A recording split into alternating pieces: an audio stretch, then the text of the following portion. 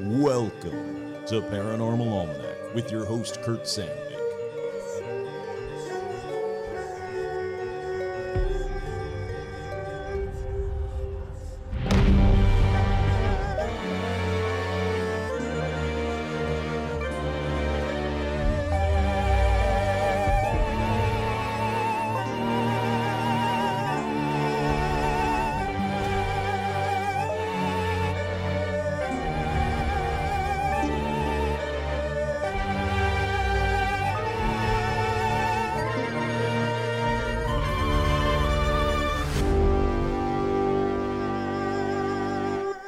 Hey, howdy, hi, and welcome to another edition of Paranormal Almanac. And on this edition, oh boy, buckle up. Let's talk all things JFK. That's right, John F. Kennedy, just in case you didn't know what JFK stood for, and you're like, I don't know what a JFK is. Well, we're talking John F. Kennedy. And if you think, I know everything about JFK, well, let's see what happens after this episode. See how you feel then. But first, as always, let's do shout-outs. Shout-outs going out first to Holden Yeager for that incredible theme song. That's right. If you want to send in bumper music, incidental music, theme song music, if you are a talented musician like Holden Yeager, or Buzz Lee for that matter, who does amazing paranormal news theme songs, you can send in your music to paranormalalmanac@gmail.com. Also, I'm getting ready for the 300th episode, that is, in case you're, I don't know, maybe it's your first time, you didn't look down to see how many episodes we've done. I've done a lot, but I need your suggestions for what you want to hear on not only the 300th episode, but the 275th episode, because I figured I kind of want to celebrate a little early, so let's do a 275 episode as well. So tell me, what do you want to hear? Is there a specific guest you want to bring back? Is there, or not even bring back, to have on the show, or bring back, I don't care. Is there a topic you want to, hey, you've never talked about this UFO topic, or this incredible Yeti story, or, I don't know, pick your topic, like whatever you want me to talk about. Send those in as well to paranormalalmanac@gmail.com. But like I was saying, right now, we're doing shout-outs. Shout-outs to the patrons. Head on over to patreon.com/paranormalalmanac. These people are what keep this show going. That is not bullshit. That is not me placating anybody. That is the absolute honest truth. Without them, I wouldn't have the equipment that you hear me on right now, the better microphone and the funky thing that makes all the noises, that records for me, that I can adjust while looking at the equalizer. Like, the patrons are what make this show happen. So please don't skip ahead on these names. These are the people that are making the show happen that I couldn't do the show without. There's a special shout out to Tracy Simonic for sending me something I never thought I would have. A piece of Fenn's treasure. If you guys have listened to this episode, if you're a long-time listener, you know there is something about Fenn's treasure and a couple other treasures that are still out there that just intrigued me. And I'm not really like, oh, I need gold. I'm not one of those kinds of people. But Oak Island always intrigued me since I was a kid. Fenn's treasure always intrigued me. Not since I was a kid, but since I found out about it. And there are a bunch of other treasures out there that have always intrigued me. And then when Fenn's treasure was found, I was really happy because I followed it voraciously. I didn't have any theories of my own. I had the general area. Fun thing is that I had the general area where the guy found the piece in, but I probably wouldn't have found it. Like, this guy was dedicated, and I'm glad he found it. And then the Fenn treasure went up for auction immediately.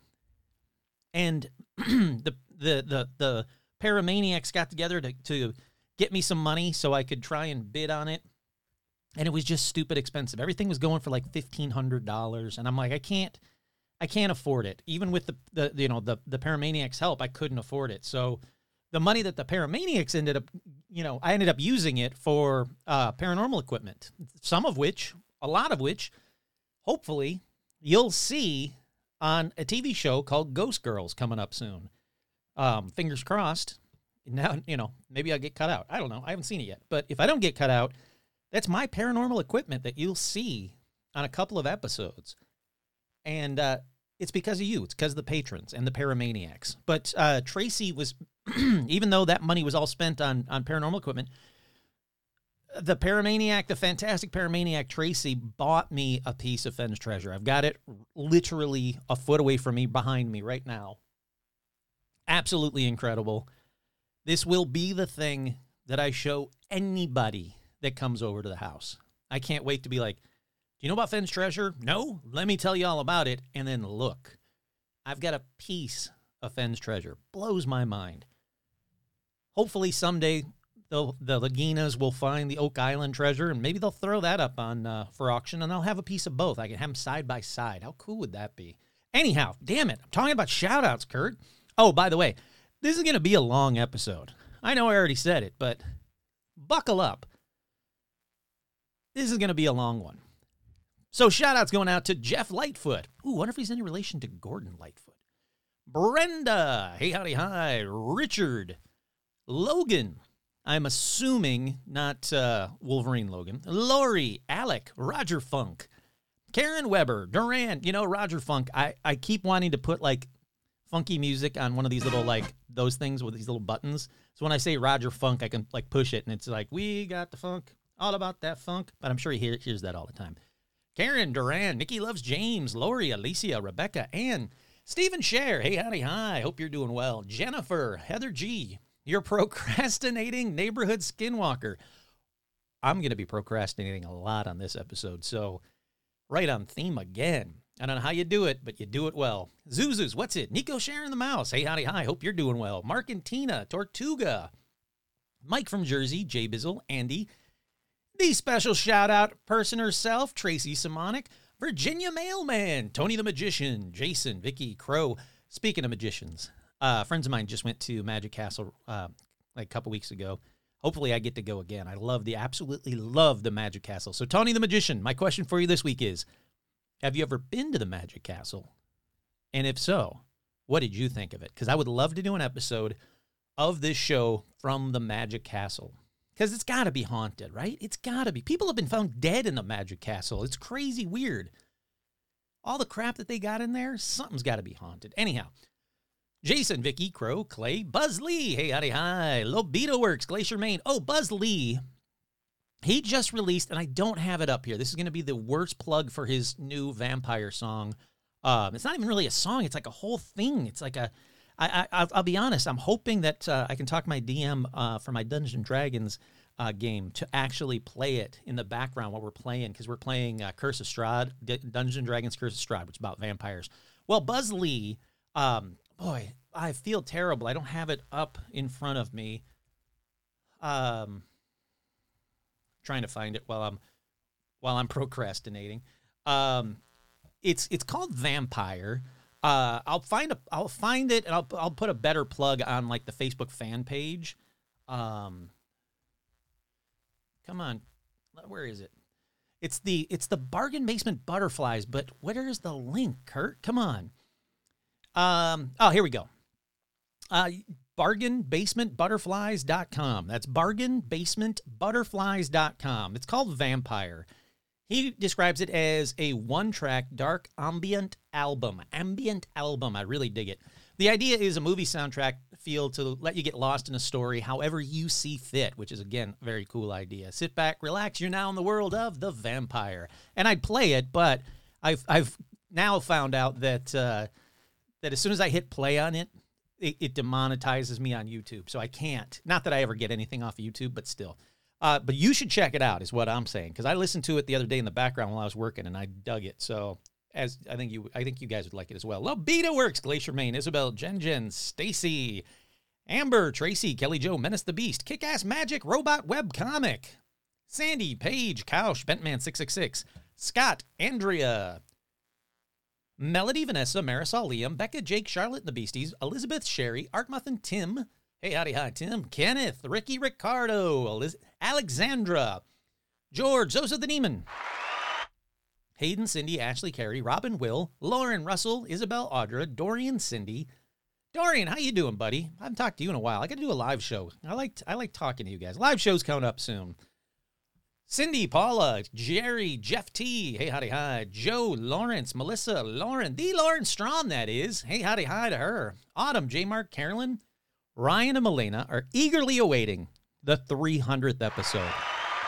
Once again, that's Ryan and Melena are eagerly awaiting the 300th episode. I hope you are. I really do, because it's going to be a good one. I don't know what I'm going to do yet. I have no plans. I'm starting to think things up, but I got to get into it, man. Nanashi, Todd, Jamie, and Elijah Hendrickson. I got to hang out with those guys. Man, it's been a little while. Dan, Laura Pitts, and Gamer Fan with, again, 2 special shout-outs that will always happen to the Joe Teague and to my boy Stitch. And you know what? I'm going to throw another one in there. Special shout-out to Rum. She's my girl. She's the best. All righty. I'm telling you guys, no joke at all. This is going to be a supersized episode, so why don't we start with a supersized paranormal news? Ooh, which one do I want to press now? Let's do this one. Have you ever seen Bigfoot riding on the back of Nessie while being sucked up into the sky by a UFO, all to the soundtrack of a choir of ghost cats, being led by a black-eyed child? Is this story true? Well, there's only one place you're going to find out. Get all my news from paranormal news. Listen carefully for the clues. The stories are strange and bizarre. It makes you wonder just who we are.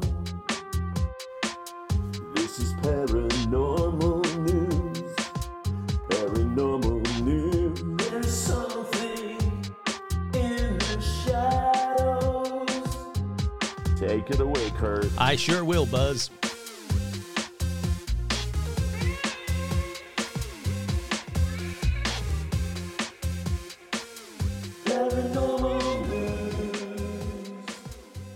I never want to talk over the cat because I love the cat part of that. I mean, I love the whole thing, but the cat part I absolutely love. All right, the first story in paranormal news, cryptic national security threat sparks UFO theory. A cryptic statement warning of possible serious national security threat on Wednesday sparked many social media users to speculate that it's related to UFOs. Now, the weird thing is, when I saw that there was a cryptic statement about a possible serious national security threat, I thought, wouldn't it be cool if it was disclosure? Like, wouldn't that be cool? And apparently, so did a shit ton of other people. I mean, obviously, that's the first thing I thought. And then the second thought was like, ooh, this could be bad. It's probably going to be like Civil War kind of bad, but whatever. In a statement, House Intelligence Committee Chairman Mike Turner said, today the House Permanent Select Committee on Intelligence has made available to all members of Congress information concerning a serious national security threat. I'm requesting that President Biden declassify all information relating to this threat so that Congress, the administration, and our allies can openly discuss the actions necessary to respond to this threat. But there are no further information detailing what the threat is. That's the scary part. So yeah, people went, well, it's got to be UFOs, right? Simulation over, right? Someone said aliens. Is it aliens? It's aliens, isn't it? Another person said imminent UFO invasion. God, I hope so. Another one said, I'm really hoping that it's concerning UFO UAPs and it means we're getting one step closer to disclosure. Either way, pay attention, America. Something wicked this way comes. That one is probably very true. Just pay attention. Something bad is on the horizon. I don't want it to happen in 2024, but boy, howdy, does it seem like it's going to happen in 2024. This next one wrote, you're not reading the room if this is not UAP UFO related. Another guy says it's definitely aliens. Another guy said speculation is running that the NatSac threat could be UFO related.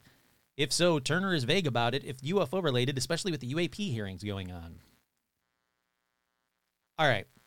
No one knows. Is the ultimate end of this story is that no one knows what it is. If you're in America, pay attention. Something weird's going on is all I'm saying. All right, hold on. I got to figure out why I'm hearing. I know that you guys aren't hearing it, but I hear it. It drives me crazy. A buzzing noise. There we go. I think I got it. I moved stuff off of cords.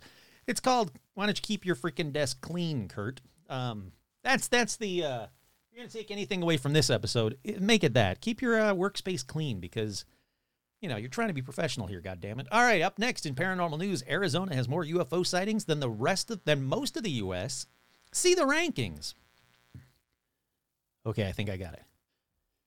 Arizona is known to be a UFO hotspot, and a new interactive map shows that it's one of the states with the most UFO sightings confirms it. Arizona appears to have the fourth most reported UFO sightings of all. Okay, this doesn't make any sense. This is what the article says in Arizona Central. Arizona appears to have the fourth most reported UFO sightings of all Arizona states, according to the map. I think you mean states, not Arizona states. By clicking on the dots on the map, people can see a description of the reported sightings in that location. The green dots are recent reports. Most of the reports come from the United States, as that's where the reporting center is based. So this is a cool map. I will throw this up as well on the Facebook fan page. My God, does it light up with UFO reported sightings. I mean, it's lit up, except for obviously like Wyoming, like the states where there's not a ton of people, like the Wyoming, Upper Nevada, the Montana, let's see, most of South Dakota, Nebraska, I don't even know what, Kansas, some of Oklahoma. But you get to like the parts where there's people, it's lighting up. You get to the parts where there is military bases, oof, it's really lighting up. The whole eastern seaboard is just crazy lit up. But it is supposed to be a world map. They got Nova Scotia on there. Oh, yeah, there is. United Kingdom, tons of them. Ireland, tons of them. Belgium, Germany. It's a really cool, neat map. And apparently, if you zoom in and then click on one, which I'm trying to do right now while I'm talking, let's go to Burbank. There we go, Burbank. Oh, it's right by my house. One sighting in 2009. Hold on, I got to read this sighting from 2009 that's right by my house. 3 UFOs were seen close to Universal Studios on March 14th, 2009. What? I want to see them. Oh, what's this? From 1981. Wow, Burbank's got a ton of them through to 2022. Absolutely tons of sightings. November 9th, November 9th, 2022. Singular triangle, black, very large aircraft, silent at moderate speeds into San Fernando Valley at the southeast. I remember when this one was reported. Unfortunately, I didn't see it. Black circling low craft. You know what? I might do an episode, just Burbank UFO sightings. And by might, I mean I'm going to do an episode. I'm kind of excited about doing this. Burbank UFO sightings. So look for that coming up soon. But anyhow, back to Arizona. The state breakdown of UFO sightings, the top 10 again. I know I did this one just recently, but Alaska, 642. Alabama, 1,403. Arkansas, 1,289. Arizona, 4,981. California, 16,238. Colorado, 3,000, little over. Connecticut, 2,000. Florida, 8,000. Delaware, 400. Georgia, 2,000. Hawaii, 600. Iowa, 1,200. It just keeps on going. What about Michigan? 3,668. So there is a lot of sightings to be talked about, UFO sightings in the future coming up. So, you know, you got that coming for you. All righty, up next in paranormal news. I gotta kind of keep moving on. Up next in paranormal news, why are some of the most educated people in America now believing in UFOs? The answer? Paranormal Almanac. I'm just guessing. Probably doesn't say that. Let's see. Alex Hannaford finds out why so many smart people are convinced aliens are among us. The answer is blocked right now. Why is it blocked? It wasn't blocked a second ago. Hold on. The answer is, here we go. The answer is, it's actually really interesting. The answer is due to increase in scientific studies, due to decrease in religious people, and due to the government now discussing UFOs, more and more people are now convinced that there is something out there and there's more to be found. Well, yeah. I guess it's kind of interesting about the religious. I'm not too surprised by it. I do know that there are a bunch of religious people that listen to this show, And they have open minds about it, which I think is all you need. You just need to have an open mind. You can be a skeptical believer, basically, as I am, but be open-minded. Although I'm not a skeptical believer when it comes to UFOs. UFOs are real. Like, 100%. UFOs are real. Alrighty, what happened? The next one is, what really happened during the Roswell crash?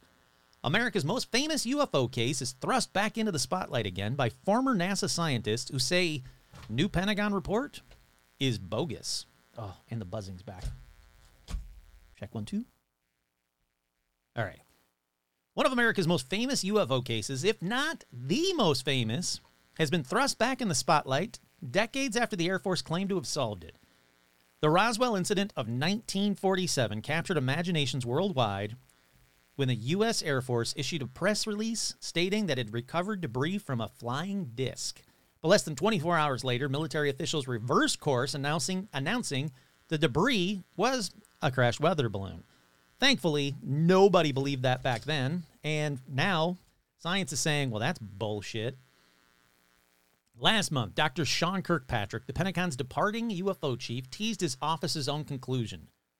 The Air Force's 1994 report was correct. Roswell's flying saucer crash had just been debris from a top-secret Project Mogul spy balloon. But independent experts, myself included, I don't consider myself an expert, but I guess I am because I thought the same thing and found the same thing. But independent experts, including former NASA scientists, say that the official documents created by the very scientists who ran Project Mogul themselves contradict the government's theory. Page 715 of the Air Force 881-page report on the Roswell crash, as transcribed journal entry by Project Mogul's Field Operation Director, geophysicist Dr. Albert Crary, states that the key scheduled balloon launch never took place. Let me read that again.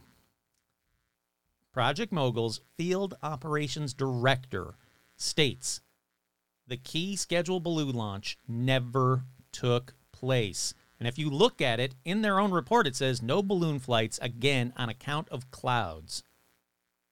No balloon flights on account of clouds. January 4th, 1947. Running from 1947 until early 1949, Project Mogul was an effort to track and from a distance the sound waves generated by the Soviets' nuclear weapons test. They didn't launch it. June 4th, 1947. No balloon flights.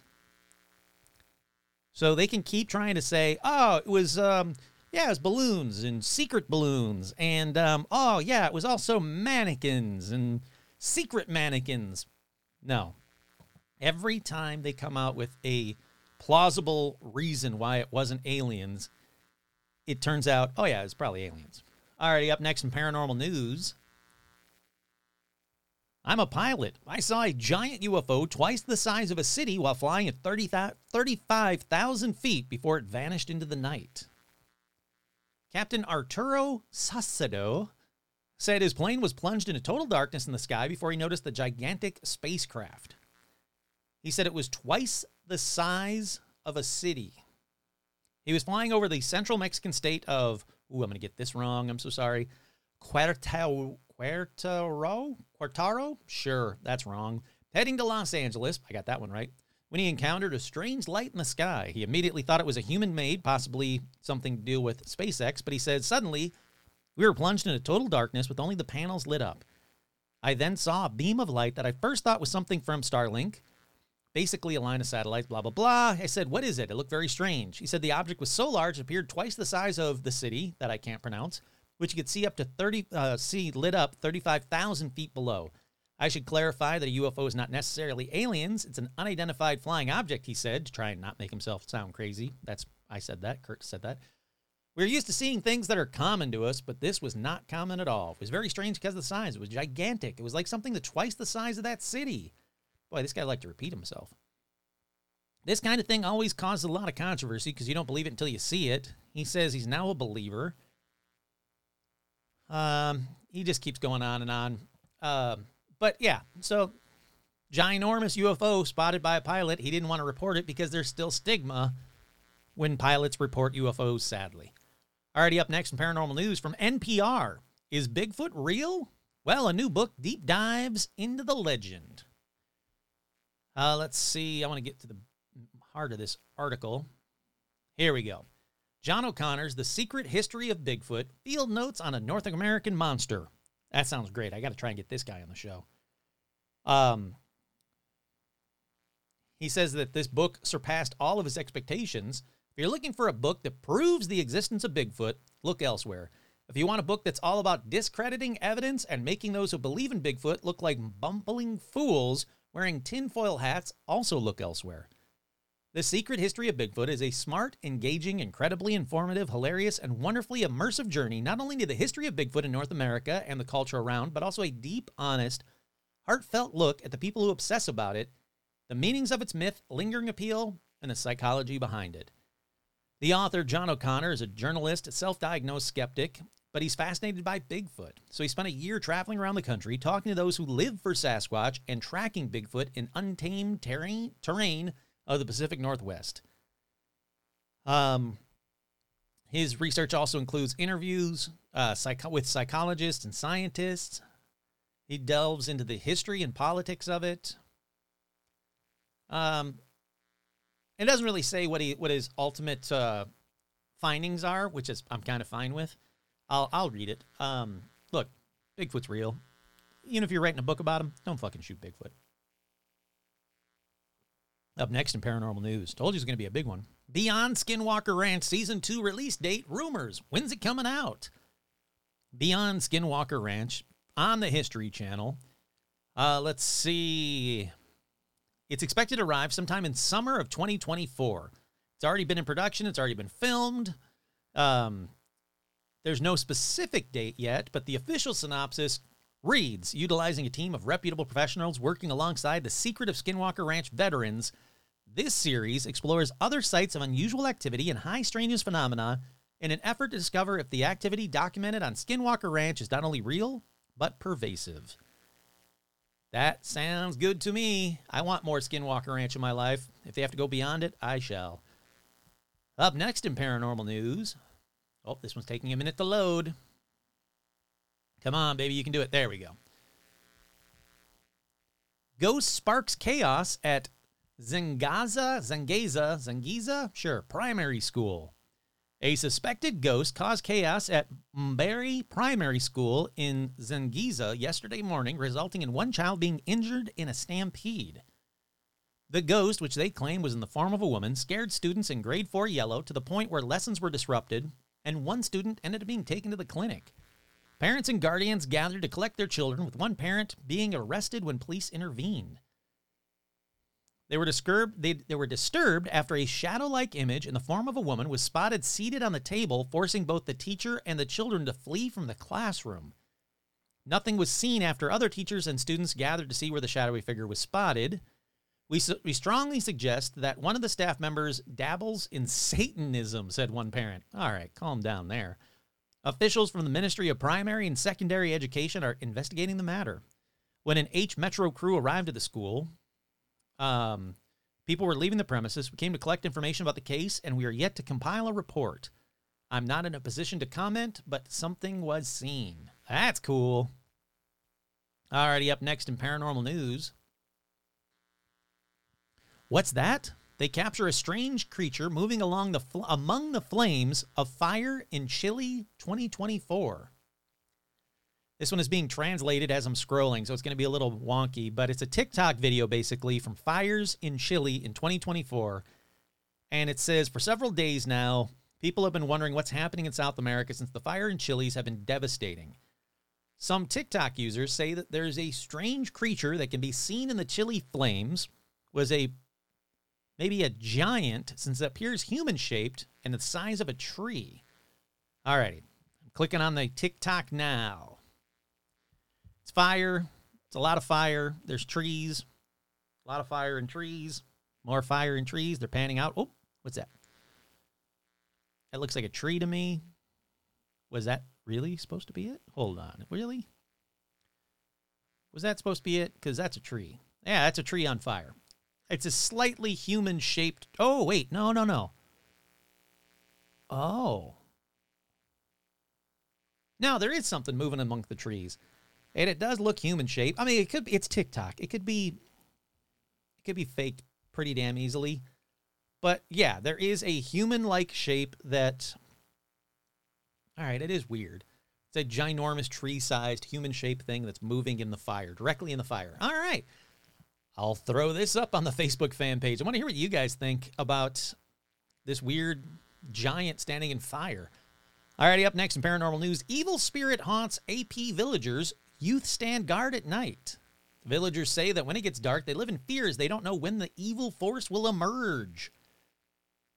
This is in Hyderabad, in the Kendrakota village of Pedapuram Mandal. Oh, come on, man. Pedapuram Mandal of Kakinada. Yeah, got all that right. I don't know. It's a ghost in a village, what I'm saying here, people.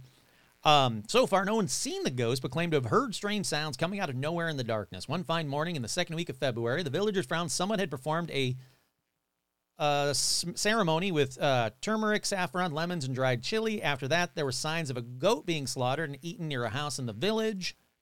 On Amavasya Day, the villagers said they started performing a ritual that I'm not going to even try to pronounce.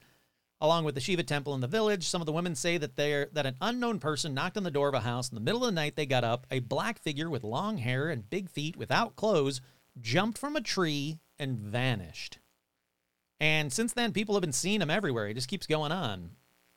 Incidents have created panic in the villages nearby as well. The elders of the village all claim that they hear strange noises and screams. They've never heard anything like it before. A few days ago, a video of two men running naked from the fields at the end of the village went viral. It just keeps going on, but there's absolutely no video or clips about it. So I'm going to keep moving on is what I'm saying. Already up next is one that I've been wanting to watch, and I have not watched it until just now, until in a second from now. Dad stunned after catching ghost arm reaching into child's cot through the baby monitor. Footage from the baby monitor appears to show an arm going into the cot. My God, this better have the video. Oh, it does. I was going to say, if it doesn't have video, I'm going to lose my mind because I've been wanting to watch this. After checking the footage filmed on the 5th of February on his phone, he says he spotted a ghostly hand reaching into 9-month-old Xander's cot while he slept. This is in South Yorkshire. He said this was the first night the baby monitor had been set up, as it was my first time. My little one had spent one night in his room alone. As a parent, you just want to make sure they have a good night's sleep, which is why I check the app in the morning. And I noticed there was some activity at 6:50 a.m. and we didn't go in his room until 8:24 a.m. as we didn't want him to wake up until then. In the video, I saw an arm reaching into the cot and looked like it was going to pick his dummy up. I was looking for a logical explanation behind it, and I must have annoyed my wife all day as I kept saying it must have been you. But she watched the footage and the arm didn't have her Pandora bracelet on, so we know it wasn't her. He says he's lived in the house since he was 19. It's not the first time he's experienced something paranormal, though. He said he put up with so much spooky business, he wrote a book called The Lady in the Bay Window about it. I might have to see if I can get this guy on the show. But anyhow, I want to watch this damn video. I've been hearing about it forever. People are like, you see this video yet? No, I haven't. Alrighty, let me skip past this commercial, or talk through this commercial since they're not allowing me to skip. But everybody's been like, hey, have you seen this video? You got to watch this video. You going to put this video on New Paranormal News? Which, thank you. I love that when people, approach me for stuff. But no, I hadn't seen it yet. All right, here we go. I see a baby lying in a cot. Oh, yeah. Yeah, that's straight up a woman's arm reaching in, touching something, and then going right back out. Yeah, you know what? If I was him, I would be blaming the wife, too, because it does look like a woman's arm just reaching in, checking on the baby. But if she says it wasn't her, then, yeah, I don't know. Xander's got a ghost. Up next in paranormal news, school gets exorcists over. Principal felt girls were possessed. That's a terrible headline, India News. After girls of government high school in Bimtal town of Nainital, boy, I'm screwing so much stuff up. I hate that. Sorry. He thought that girls in the high school were possessed. The school management carried out ancestor worship to cure them of the possessions. It prompted the education department officials to seek a report from lock-level officers. Basically, what they're saying is that they thought that a bunch of the girls in school were possessed, so they had an exorcist come to, exorcise them of their demons. Let's see. The principal in charge of the school said a Class 7 student was possessed last Thursday and started doing bizarre activities like breaking chairs and shouting loudly. When other girls tried to calm her down and offered her water, the influence spread to them as well. Over the next 3 to 4 days, 5 girls were possessed. They started shouting loudly, dancing, jumping here and there. He said it was such a problem, it started to worsen, that 14 girls were influenced by Tuesday. He said they were crying loudly as they were scared looking at other girls. Reportedly, none of the boys studying in the co-ed school were affected. So they had a Jagar, J-A-G-A-R, a form of ancestor spirit worship in the school. One of the priests came in conducting the ceremony. The girls calmed down after it was conducted. They were also informed that there was a problem with the room, which functioned as a classroom. So as of now, a picture of a goddess and a lit earthen lamp were placed in the classroom, and it's been locked. So they don't think it's just the girls. They think it might actually be the room itself that is possessing the girls. Alrighty, up next in paranormal news. I'm almost done. Don't worry. Keep on skipping if you have to, but I like these stories. Ghost or coincidence, DJ's death adds to haunted room's dark history. A former popular DJ was found dead in his haunted room, leaving a haunted note about ghosts and previous deaths. Neighbors say they were unaware of the tragic incident until a foul smell led rescuers to investigate. On June 4th, the Sawang Phon Kusan Rayong Rescue Foundation, local authorities and police officers responded to a rented room after neighbors detected a foul stench. There, they discovered the body of Yam, 77 years old, a former well-known DJ known for his charming voice. The neighbors were unaware of the situation and estimated that he had died 3 to 5 days ago. The rented room's diary and walls revealed Yam suffering from multiple illnesses and paranormal disturbances. His illness and spirits tormented him, rendering him unable to take care of himself. They said he was polite, quiet, well-read, but he wrote this. There are ghosts in this room every night. The temple where I'm staying is powerful. I don't know if they want me to make some merits for them. They come to torment me, my karma. No one believes me when I tell them. They think I'm ridiculous. I don't know what to do. I'm extremely tormented. They are everywhere, day and night, interfering with everything. I will die a nervous wreck. Signed, Yam. Aw, it's kind of sad. It's kind of sad and kind of creepy. Alrighty. Finally, have you guys seen the trailer for Sasquatch Sunset? I know the fan page has been talking about it. I've been talking about it. I've been waiting for this trailer for a while since they announced this movie and the premise of the movie. It's all done in a Sasquatch language. There's nothing English about it, supposedly. Movie's not out yet. But I will be so upset if I don't get invited to the red carpet for this thing. I've reached out to the production company and the director, telling them, like, hey, Paranormal Almanac, don't fucking shoot Bigfoot. It's one of my catchphrases. I'm not crazy, I swear. Please let me go to the red carpet. I'd love to review it on an episode. And I'd also love to do interviews. I told them, I'm like, hey, if you guys are doing interviews for it, I will gladly do a Hollywood interview, Sasquatch Sunset, Paranormal Almanac episode. I think it'd be a blast. But if you haven't seen the trailer, you really should watch the trailer because, my God, it looks damn interesting. I can't wait for this movie. Alrighty, let's see. Before we go to the break, there's new merch. Head on over to tpublic.com/stores/paranormal-almanac. tpublic.com/stores/paranormal-almanac. There's brand new merch, and I gotta say, I kind of dig a couple of the new styles. I mean, I know I make them, but I kind of dig them. And with that, let's take a quick break. We got a lot more show to get to, so let's take a quick break. We'll be right back with even more Paranormal Almanac.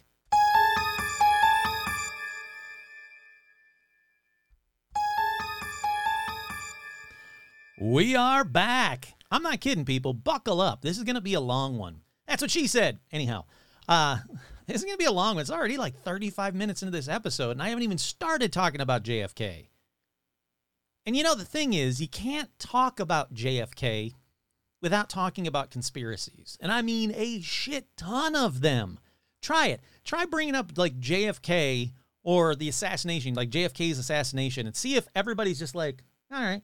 Or if someone goes, I don't think Oswald did it alone, or Grassy Knoll, or aliens, or Cuba, or Jack Ruby, or like a billion other things. And some of these conspiracies, I mean, obviously, some of them are batshit crazy, but some of them not so much. And longtime listeners will know, hopefully, and you got to find the episode, because I don't know what episode it's on. So I'm sure someone will be like, it's episode 94, but I don't know what episode it's on. But I told a story a while ago on Paranormal Almanac. Back in the day, I used to work for MySpace. Remember MySpace? It was like Facebook. Kind of. I don't know. It doesn't matter. It's gone. I'm happy it's gone. But there's a thing called MySpace. I worked for it. I caught the horrible people of the internet while I worked there. But we would go to Dallas every year for the National Center for Missing and Exploited Children's Conference. To protect kids from monsters, in the real monsters, the horrible, horrific, pedophilic kind of monsters. But we'd go to Dallas, and it was a ton of police officers and law enforcement and FBI and everybody that were involved in this conference. So, you'd see like cops walking by with like their flak vest on and their gun out and stuff. And it's like, relax. It's a conference. We're going to be talking about this shit. They're not going to be here. Calm down. Like Chris Hansen was there. But one of the guys that kind of was like in charge of the conference or higher up in the conference was a retired Dallas police officer. And the first year on his force was 1963. One of the first jobs he really had was the day that Kennedy was killed in Dallas, November 22nd, 1963. And he told me, and he was not, shy about telling me. I told him, like, oh, I'm a huge Kennedy file or whatever you call it. I really, am intrigued by the assassination, and I want the truth, basically. The X-Files. I want to believe. What's the truth? I want, the truth is out there. And he told me that he saw somebody. He was a police officer there that day. He saw somebody at the Grassy Knoll. Him and a cop. He's on one of, I don't think it's a Zapruder film, one of the photos. There's a cop that's running up towards the Grassy Knoll. I believe that's him. Don't quote me on that one. It's been 20 years since he told me the story. Like I said, you can find the episode. There's more details back then. But he said he saw evidence. He saw there was evidence that someone was running towards the train tracks from the Grassy Knoll behind the wall. There was cigarette butts. There were footprints. He took, the cigarette butts and wrote down like all of the eyewitness testimony that were right there before the Secret Service or the CIA or whoever they were came and took it all from the police station. And this guy told me this story, like I said, early 2000s. This guy told me this story, and it matches up to what a lot of people said the Warren Commission did, and or what happened to them when they told the Warren Commission, what happened to them about supposed police officers or the CIA or Secret Service or just people like with shotguns basically taking away evidence from them. Well, that's what they did to this guy at the Dallas police station. They came around and said, "Now it's our case now," and they took all of the evidence. You got those cigarette butts. All right, let me take it all away. This guy, a decorated police officer, just started out on the force, was convinced there was a second shooter, was convinced that Oswald didn't act alone. He was also convinced that where Oswald was killed by Jack Ruby was the absolute dumbest place. And he took me there. He actually took me to that spot where Jack Ruby killed Oswald. And there was no reason for... They could have backed up that armored cop car, whatever it was, that they were going to transport Oswald in. They could have backed it up right to where he pops out of the elevator. They could have cleared that whole hallway where there were just shit tons of people hanging around, including the guy that owns the local titty bar, Jack Ruby, right there. There was no reason for any of that. He told me, he's like, here's where they should have done it. Here's where they used to do it. And they, prior to that, why they didn't follow standard procedures. And he was convinced that, like, it's a cover-up on a grand scale. And I wholeheartedly believe this guy. He didn't, write a book. He wasn't making any money from saying this. He wasn't doing tours. He did it for me and a couple other of my friends, or a couple of the people that were at the conference. But he got us in a van. He drove us around. He got me to sit in the spot where Lee Harvey Oswald was, in the spot, in the Texas Book Depository, in the museum, in this spot. It's like closed off. It's like got like plexi closed off area with like, like set deck boxes and stuff. So it makes it look like it looked when Oswald was there. But I got to sit in that spot. And he said, all right, where would you shoot? Kennedy's coming straight towards you this way. He's going to make a left and he's going to start driving away. And there's that tree. Imagine that tree is going to be smaller. And he was so right. I would have taken, there was a head-on shot that Oswald could have bam, bam, bam, as he's driving towards Oswald. Nope. Didn't take that shot. He waited until Kennedy turned and started, not Kennedy himself, but the limo turned and was driving away. And it was a dumb spot to start just shooting off. It doesn't make any sense is what I'm saying. Like I said, I wholeheartedly do not believe that Lee Harvey Oswald acted alone. I think he was there in the Texas School Book Depository. I think he got shots off, but I don't think he was the only assassin there that day. I 100% do not believe the Warren Commission results on the assassination, and it turns out that feeling is being shared by more and more people as years go by. That the Warren Commission did a really shitty job investigating, doing fact-finding, keeping the evidence. I mean, it was just a shit investigation into one of the worst things that happened in American history, like 9/11. Like there's some, killing a president, especially back then at that time, was unheard of, unthinkable, even though it had happened to previous presidents like Lincoln and whatnot. It was unthinkable. But turns out that as years go on from the Warren Commission, more and more people have disproved their claims. More and more people have said that aren't even trying to be like conspiracy theorists or tinfoil hat wearers, saying, no, the Warren Commission wasn't wrong, wasn't complete, isn't accurate. And for me, I got to say, the more you deep dive facts, it gets really hard because there's a ton of bullshit. There's been like 2,000 books written about the JFK assassination. Everybody's got a theory, and I mean everybody. The more rabbit holes you go down, the worse it gets. But if you deep dive facts from the eyewitnesses that were there that day, their testimony, you just do those facts. You remove the bullshit. Seriously look at that eyewitness testimony given at the time.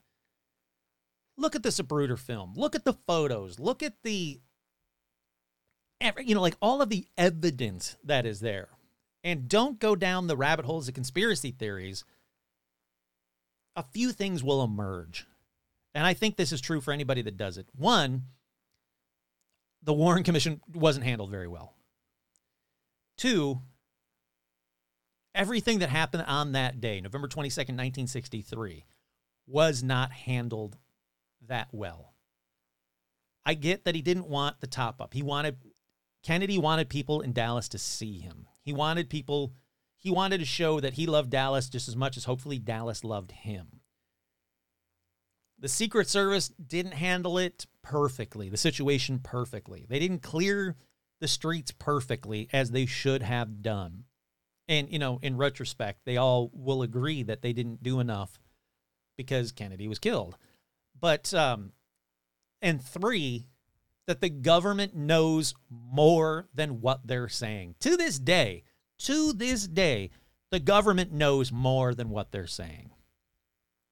Like I said, let me stop right here to say, my hope is everyone will learn something from this episode. And a lot of people will get angry at that episode because people that are really into the assassination are really into it.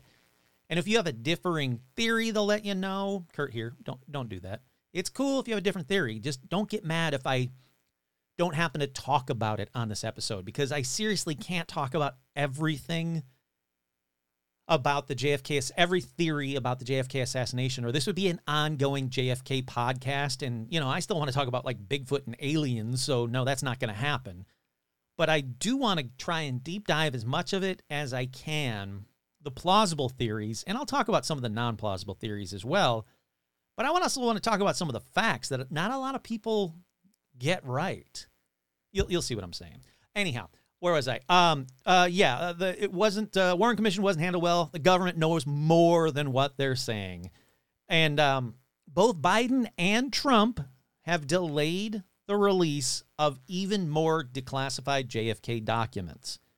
Both sides of this. I'm not choosing sides. Both sides have delayed the release of more declassified JFK documents. And I don't think if it ever does get to the point where they've released every piece of JFK document that's ever been classified and they declassify it all, if they ever release everything, I don't think there's going to be the last document they declassify and release will be, yeah, okay, Oswald didn't do it alone. Here's the other guy. He was standing in the grassy knoll. I don't think there's going to be a smoking gun like that, but I think there are still some smoking guns or things that can lead to that smoking gun in some of these classified documents that are still out there. Let's see, a special House committee in 1978, they concluded that on the basis of the evidence available to it, let me start this over because this is a very important part. A special House committee in 1978, again, Kennedy killed in 63. In 78, a special House committee concluded on the basis of evidence available to it that President John F. Kennedy was probably assassinated as a result of a conspiracy. These guys were hired. A special committee was hired in 1978. Well, they were hired in 77, so I keep going back to that. But in 78, they concluded Kennedy was probably assassinated as the result of a conspiracy. That's not tinfoil hat wearing weirdos or people that just write 1,000 books about the 6 seconds in Dallas. No. A special House committee. So what is still hidden? Do we have any idea what's still hidden by the government that still hasn't been released by Trump or Biden or whoever's the next president? Well, there's lots of portions of more than 15,000 records that have been released but are in blackout. Like some of cases, just like one single word is blacked out, but in others, it's almost the entire document. It's unreadable. 15,000 records that have been released, but you can't read anything on it. Now that sounds bad, but some of those 15,000 have little or nothing to do with JFK. Like there's a heavily censored file that involves a CIA plot to kill Castro. Heard here, that's a good thing. Another is a 1963 Pentagon plan for, quote, an engineered provocation that could be blamed on Castro to try and, like, topple him from power. Then there's the history of the CIA's Miami office, which organized a propaganda campaign against, yep, you guessed it, Castro. So look, there's lots of Castro stuff in these 15,000 files that have not been released yet that have nothing to do with JFK's assassination is what I'm saying. Yeah, they all happened in 63. JFK was president, but they aren't JFK assassination related. Now, there are other redacted files that are believed to contain new CIA information about, nope, not JFK assassination, no, the break-in at the Democratic National Committee in Washington Watergate Hotel. Yeah, that Nixon stuff. But it's wrapped up in this Kennedy assassination or these Kennedy files that have not been released. So again, not going to help you with the JFK assassination at all, people. Sorry. There's the personnel file of late George, I've got his name wrong already, Joanides, who was a CIA intelligence operative, who in the House investigation in the late 70s lied to Congress about what he knew about a CIA-backed exile group that had ties to Oswald. Boom. All right, so we got something. Something that ties to Lee Harvey Oswald is still in there, and it's about a guy who was a career CIA guy who lied to Congress about it. So there is some more information about Oswald that has not been released. There was a federal appeals court in 2018 They actually upheld the CIA's rejection of a lawsuit by researcher Jefferson Morley to obtain these files. They said, nope, can't be released yet. Why? Because some of these people might still be alive, or it might do damage to the American intelligence community back in the 60s. I'm sorry. If there are still people alive, they're old enough where it's not going to hurt them if this information comes out. It's also not going to hurt America if they go, oh yeah, America was doing shady shit back in the 60s. Shocker. Everybody knows it was. It's not going to surprise anybody. Now, there's another, again, it's been partially released, but really blacked out, file that contains information on how the CIA might have monitored Lee Harvey Oswald on a trip that Oswald took to Mexico City ahead of the assassination. Now, that one is important. Because, yeah, he did go to Mexico City.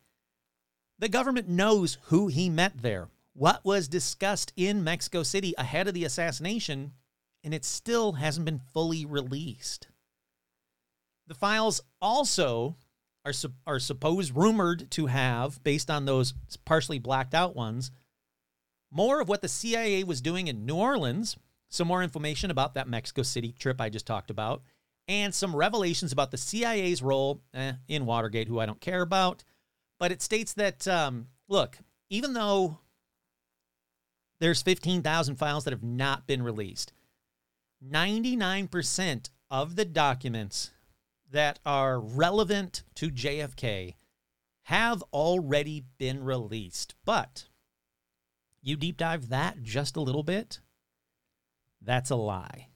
Straight up, that is a bold-faced, not grain of salt. That is a lie.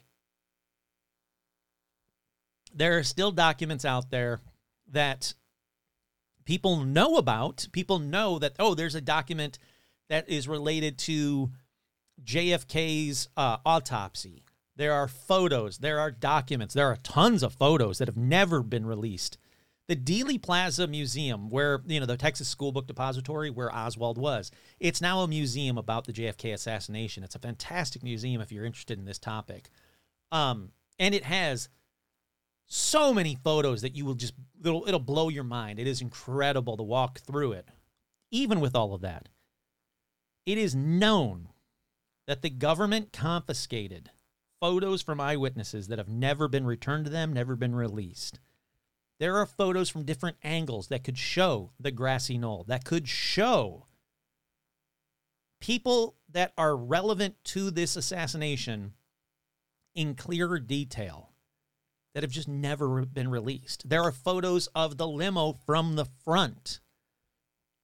Like, it was going towards these people. They took photos.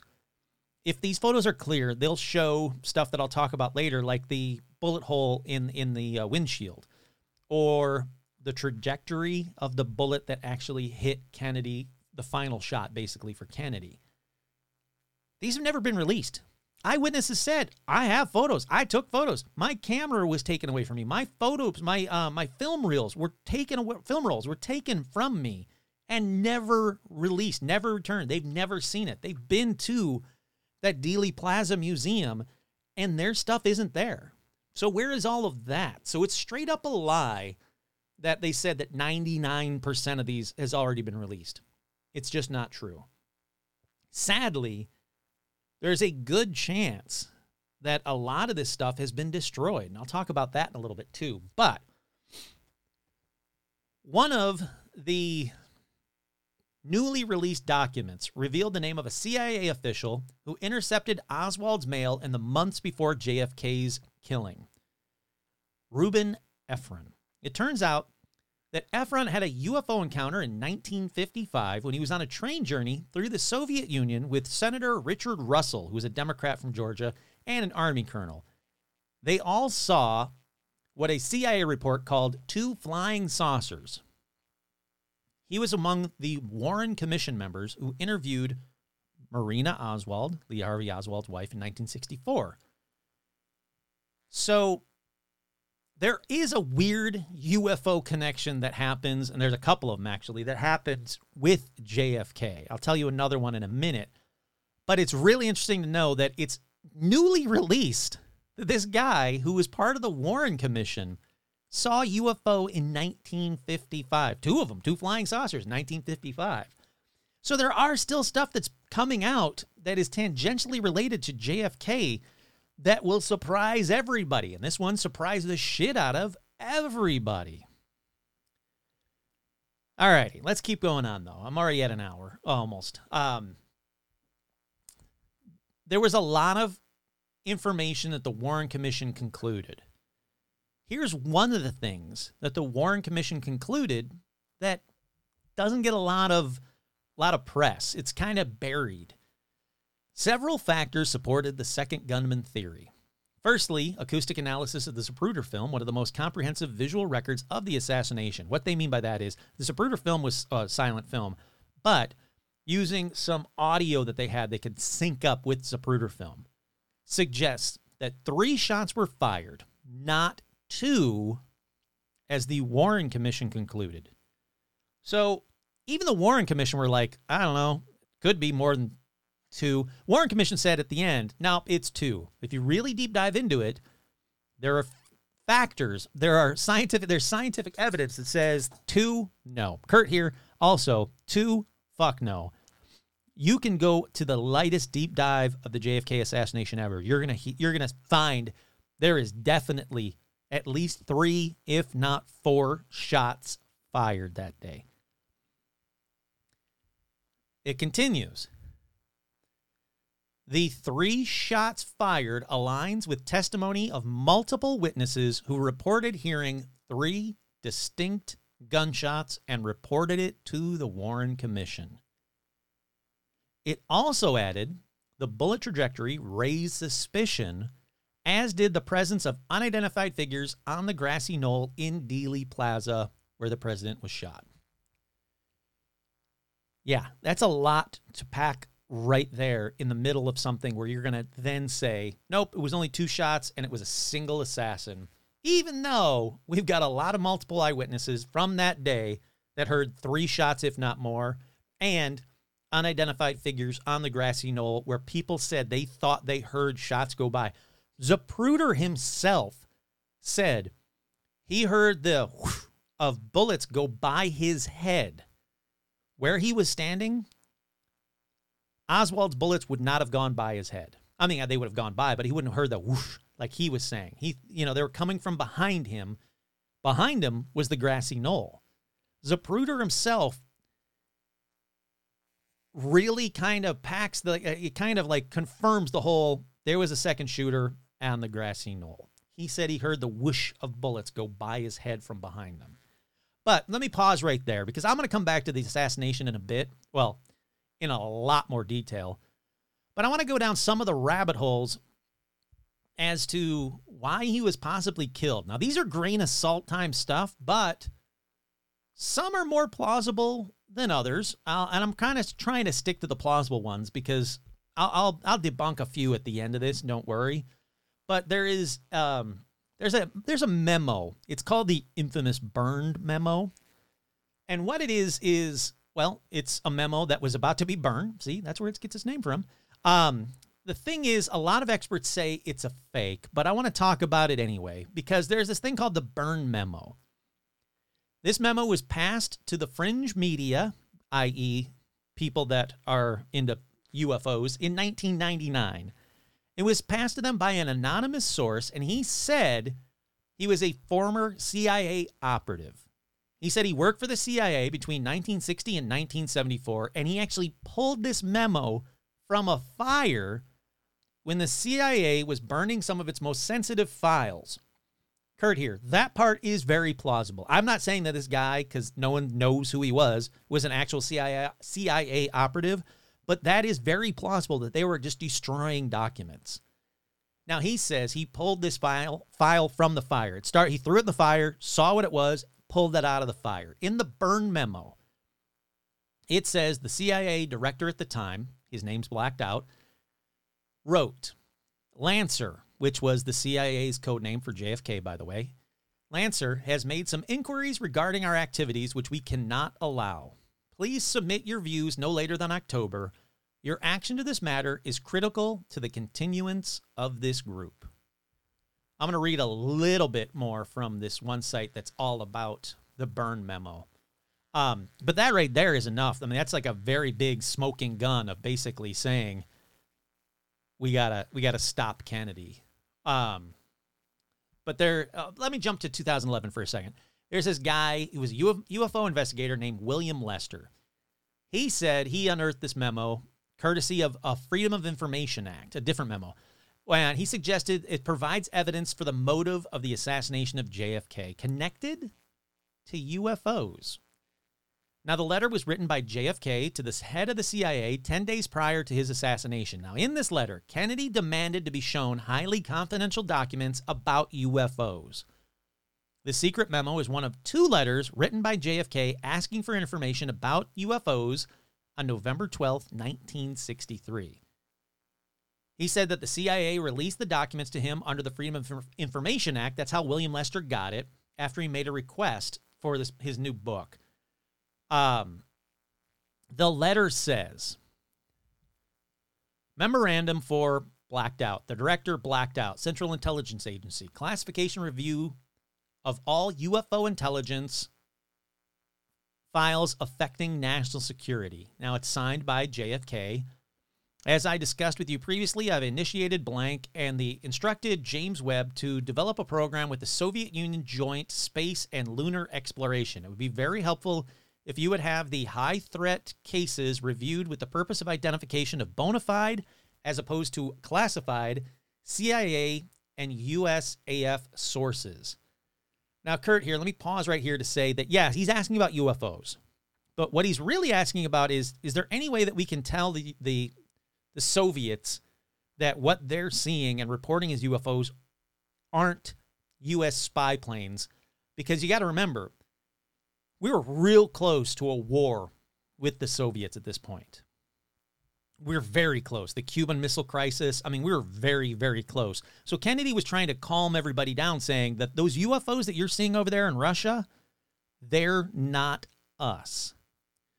So that I can kind of see him asking about, but people are latching on to the UFOs or identified threats. Now, the problem is, actually, before I get to the problem, let me actually read you the Byrne memo that I was talking about. So the Byrne memo is it's got the charred, crispy edges. It says top secret MJ-12 on it, Central Intelligence Agency, Director of Central Intelligence, MJ something, one maybe, Project Majestic something. It's all burnt out right in the centers, right when the good stuff is. In the context of this status, it has become necessary to review and evaluate duplications of field activations in light of current situation. To eliminate this problem, I have drafted new directives for your review and consideration. Please evaluate each draft on its own merit with the goal of finding acceptable solutions in which all can agree upon. As you must know, Lancer, again, that's JFK, has made some inquiries regarding our activities which we cannot allow. Please submit your reviews no later than October. Your action to this matter is critical to the continuation of our group. And it says, President's eyes only, need to know, DOD 5200.1, Project Blue Moon, maybe Blue something, Blue Book. It could be Project Blue Book, but it doesn't really look like it's Project Blue Book. Freedom of Information, Project Environment, something like that. It says, do not remove top secret MJ-12 original carbon. So, yeah, it's cool. The Byrne document is really cool. The Byrne memo is really cool. Here's another source for the Lester document, though. That top secret memo that I just read to you from Lester, that this guy Lester found, it was written on November 12, 1963. The president ordered the CIA director to organize the intelligence agency files related to UFOs, that one. Well, it hasn't turned up anywhere else besides this guy Lester's book. And I mean anywhere. Everything about this goes back to Lester. And that's not how Freedom of Information files get released. They don't go, all right, we'll release it this one time. Hey, that guy beat you to it. If you want to know about it, you got to go ask him. No, there's not just one copy. A research technician at the JFK Library in Boston, he was unable to find any carbon copies of it in the presidential archives, and that is important. He said, we did research into the presidential papers to try and find any evidence of the November 12th, 1963 letter to the director of the CIA, John McCone. Despite the fact that JFK kept carbon copies of all his letters, even his classified ones, searching through the president's office files, CIA, NASA, and national security files, we could find no evidence of this memo or anything like it. He also noted that this Lester memo doesn't look like any other top secret memos that Kennedy wrote during his presidency, and they have a ton to compare them to. He said that something's a little odd about it. It is sanitized in very odd places, the director's name, the top heading of the document, which usually distinguishes which agency is generating it, and the tiny top secret print at the top of the letter. Top secret items are usually stamped in large dark ink on the letter. So, do I think the Lester document is 100% real? No, I don't. Can I debunk it? No, I can't. Yes, it's odd that there is anyone else has ever been able to find the Lester document, so that's a huge red flag. The Byrne memo, chances are we would never have found it if it is real. We would never have found it unless this guy is a real former CIA operative who happened to pull it from the fire. There's nothing to compare it to. So you have to grain of salt both of those. It is known that Kennedy had an inquiry about UFOs, or was an interest in UFOs, I'll put it that way. But again, it probably doesn't go down too far down that rabbit hole that people want it to go down. He was not looking at bodies from Roswell like other presidents had. At that point, that's kind of been taken care of, and the president didn't need to know about this stuff, so they probably didn't know about this stuff. So that one is weird. In my opinion, it could be fake. I would like to find out more about it. I would hope that somewhere in my lifetime or your lifetime or anybody's lifetime, more information comes out that could corroborate the Byrne memo. And just one more piece of information. But again, there is a good chance that the government has burnt a lot of the evidence needed about JFK, and not even about JFK, about UFOs as well. So how about this one? This one is weird, and this one's less grain of salt. There's proof that it happened. Did you know that a British paper was actually tipped off about the assassination before it happened? Well, it's true. A British newspaper received an anonymous phone call about, quote, big news in the United States 25 minutes before Kennedy was shot. There's a batch of about 2,800 declassified documents and includes a November 26, 1963 memo from the CIA to FBI Director J. Edgar Hoover about a call received by the Cambridge News on November 22nd, 25 minutes before Kennedy was shot. The memo from the Deputy CIA Director James Angleton says the caller said the Cambridge News reporter should call the American Embassy in London for some big news, and then hung up. Anna Sava, a current Cambridge News reporter, said Friday there's no record of the call. We have nobody here who knows the name of the person who took the call. Now, the memo was released by the U.S. National Archives in July. The phone call to Cambridge News was first reported a long-ass time ago by this Kennedy conspiracy theorist named Michael Eddowes. In the 80s, this guy Eddowes, who was a British lawyer, claimed to have a CIA document mentioning the call. Now, unfortunately, this guy died in 1992, but he wrote a book alleging that the Kennedy assassination was not Lee Harvey Oswald, but a Soviet imposter who took his identity. Unfortunately, because of his book, or maybe fortunately, the Oswald's body was exhumed in 1981. The autopsy confirmed that it was Oswald, so that part wasn't true. But this guy in the 1980s had a CIA document that wasn't confirmed until way, way later. Like 40 years later, but it's confirmed. Now, yes, the guy, the anonymous caller, just said there's big news and you've got to call the United States. But the embassy, the American embassy. But here's the deal. There was no big news that day when it was called, when this person called. There was no big news. There was no, quote, big news about America, especially the timing 25 minutes before the biggest news around the world in 1963 happened when Kennedy was assassinated. So that one is real. There's proof it happened, and this guy had that proof in the 80s, and everybody said, nah, man, that CIA document, that's bullshit. It's obviously fake. Except it wasn't. So there's stuff still out there, is my point. There is stuff that's still out there that could get into the public's hands. If, like, look, hey, if you're listening to this and you've got CIA documents about UFOs, about Kennedy, about anything that you think would be an interest to the public, send them to me. I'll gladly read them. I don't give a shit. What are they going to sue me? I don't have anything. Go ahead and sue me. Like, seriously, paranormalalmanac@gmail.com. Send me your documents. If they look even remotely legit, I'll read about them on an episode. All right, so what are some of the other JFK theories that have a kernel of truth to them?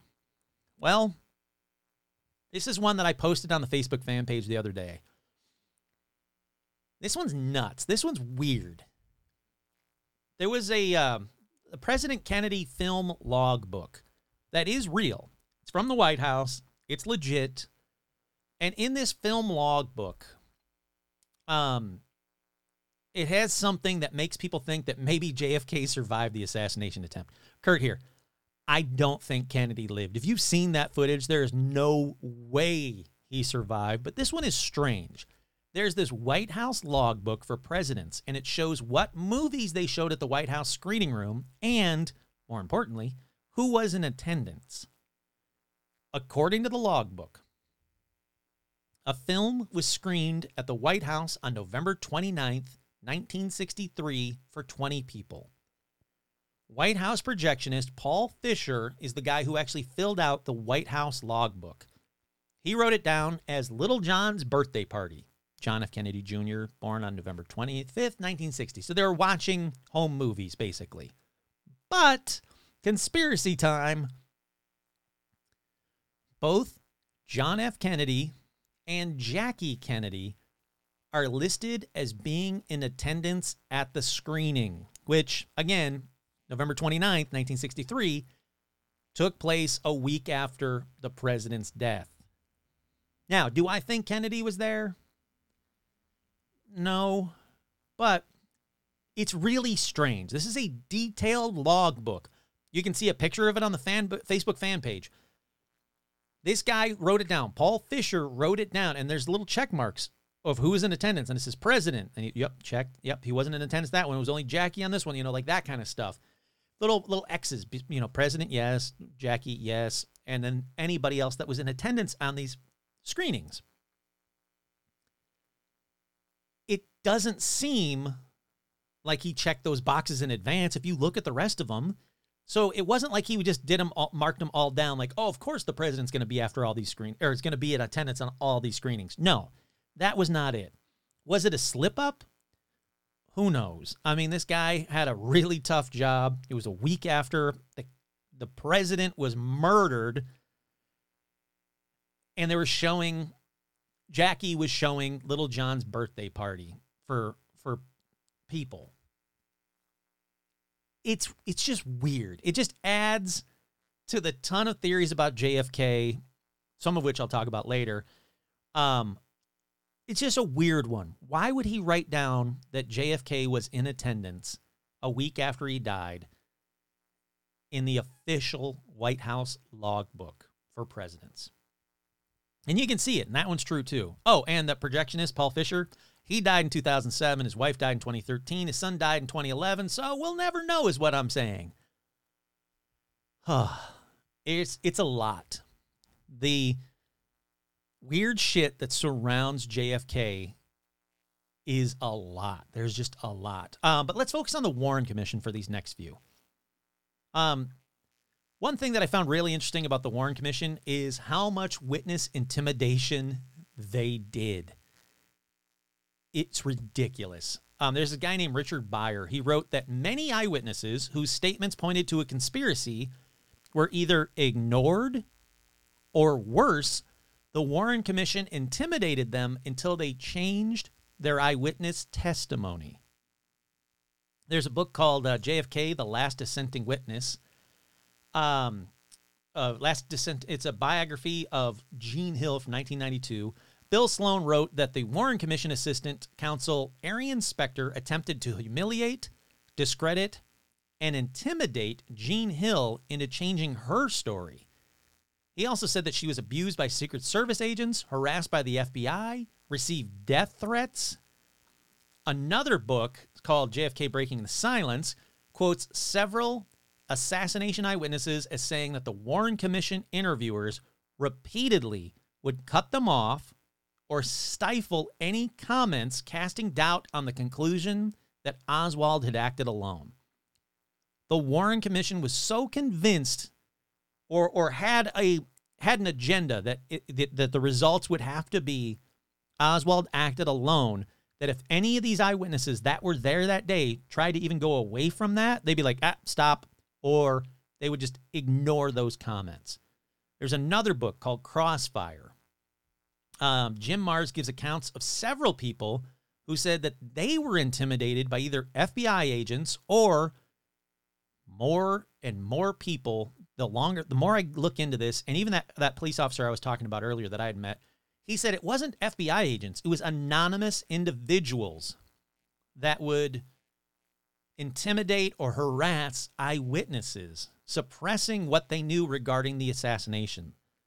Like, for example, Richard Carr, Akia Clemens, Sandy Speaker, and A.J. Milliken. All of them reported that anonymous individuals or people that said they were with the FBI intimidated them to change their eyewitness testimony. He also writes that the Texas School Book Depository employee Joe Molina was intimidated by authorities and lost his job soon after the assassination. And that witness, Ed Hoffman, was actually warned by an FBI agent that he might get killed if he continued to talk about what he said he observed on that day. This isn't the X-Files, people. This is real. This is what the Warren Commission was doing.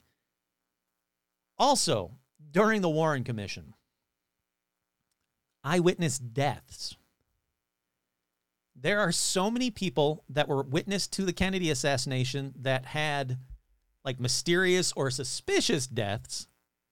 And these are the same people that said that they knew more, that they thought it was a conspiracy, that they thought there was a second gunman.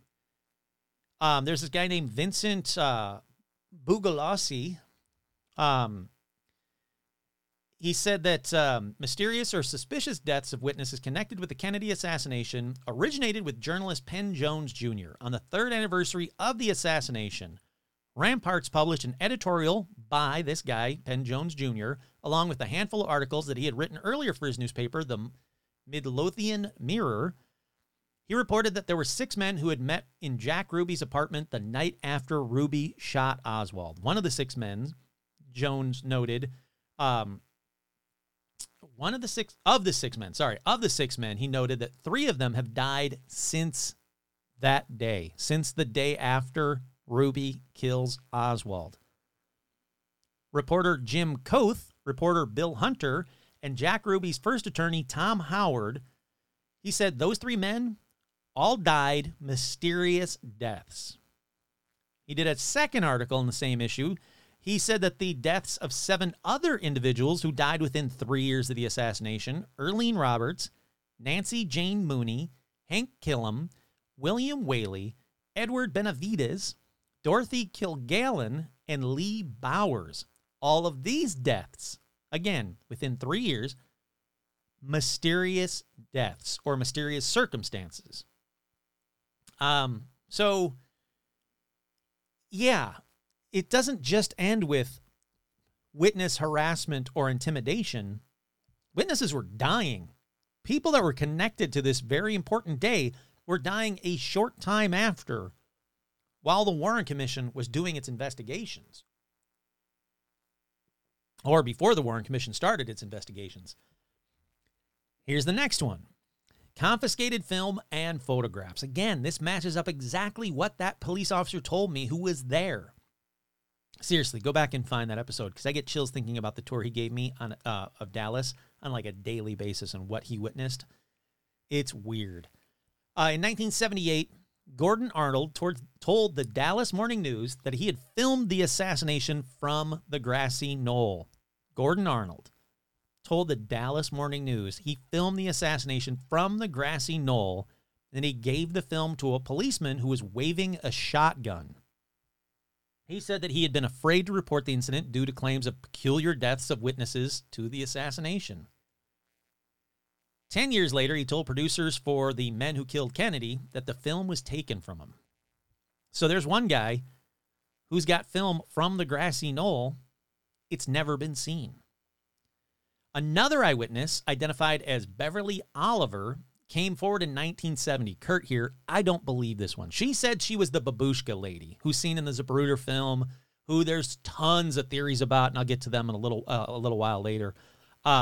She said that after the assassination, she was contacted at work by two men who thought she thought were either FBI or Secret Service agents, and they told her they wanted to take her film, have it developed, and return it to her within 10 days. They took her film but never returned it.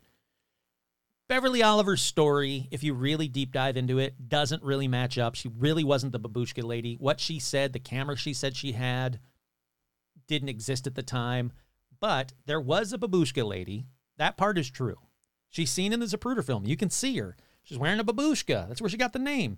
She is holding a camera, and that footage has never been released. Her identity, never been released. So there are still mysteries to the Kennedy assassination to this day. There's photos of Kennedy's body.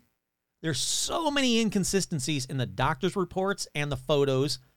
The evidence is a freaking mess. There's photos of his brain that people later said that wasn't his brain. I was one of the doctors there that day when he's brought in. That wasn't his brain. Those are not the photos we took.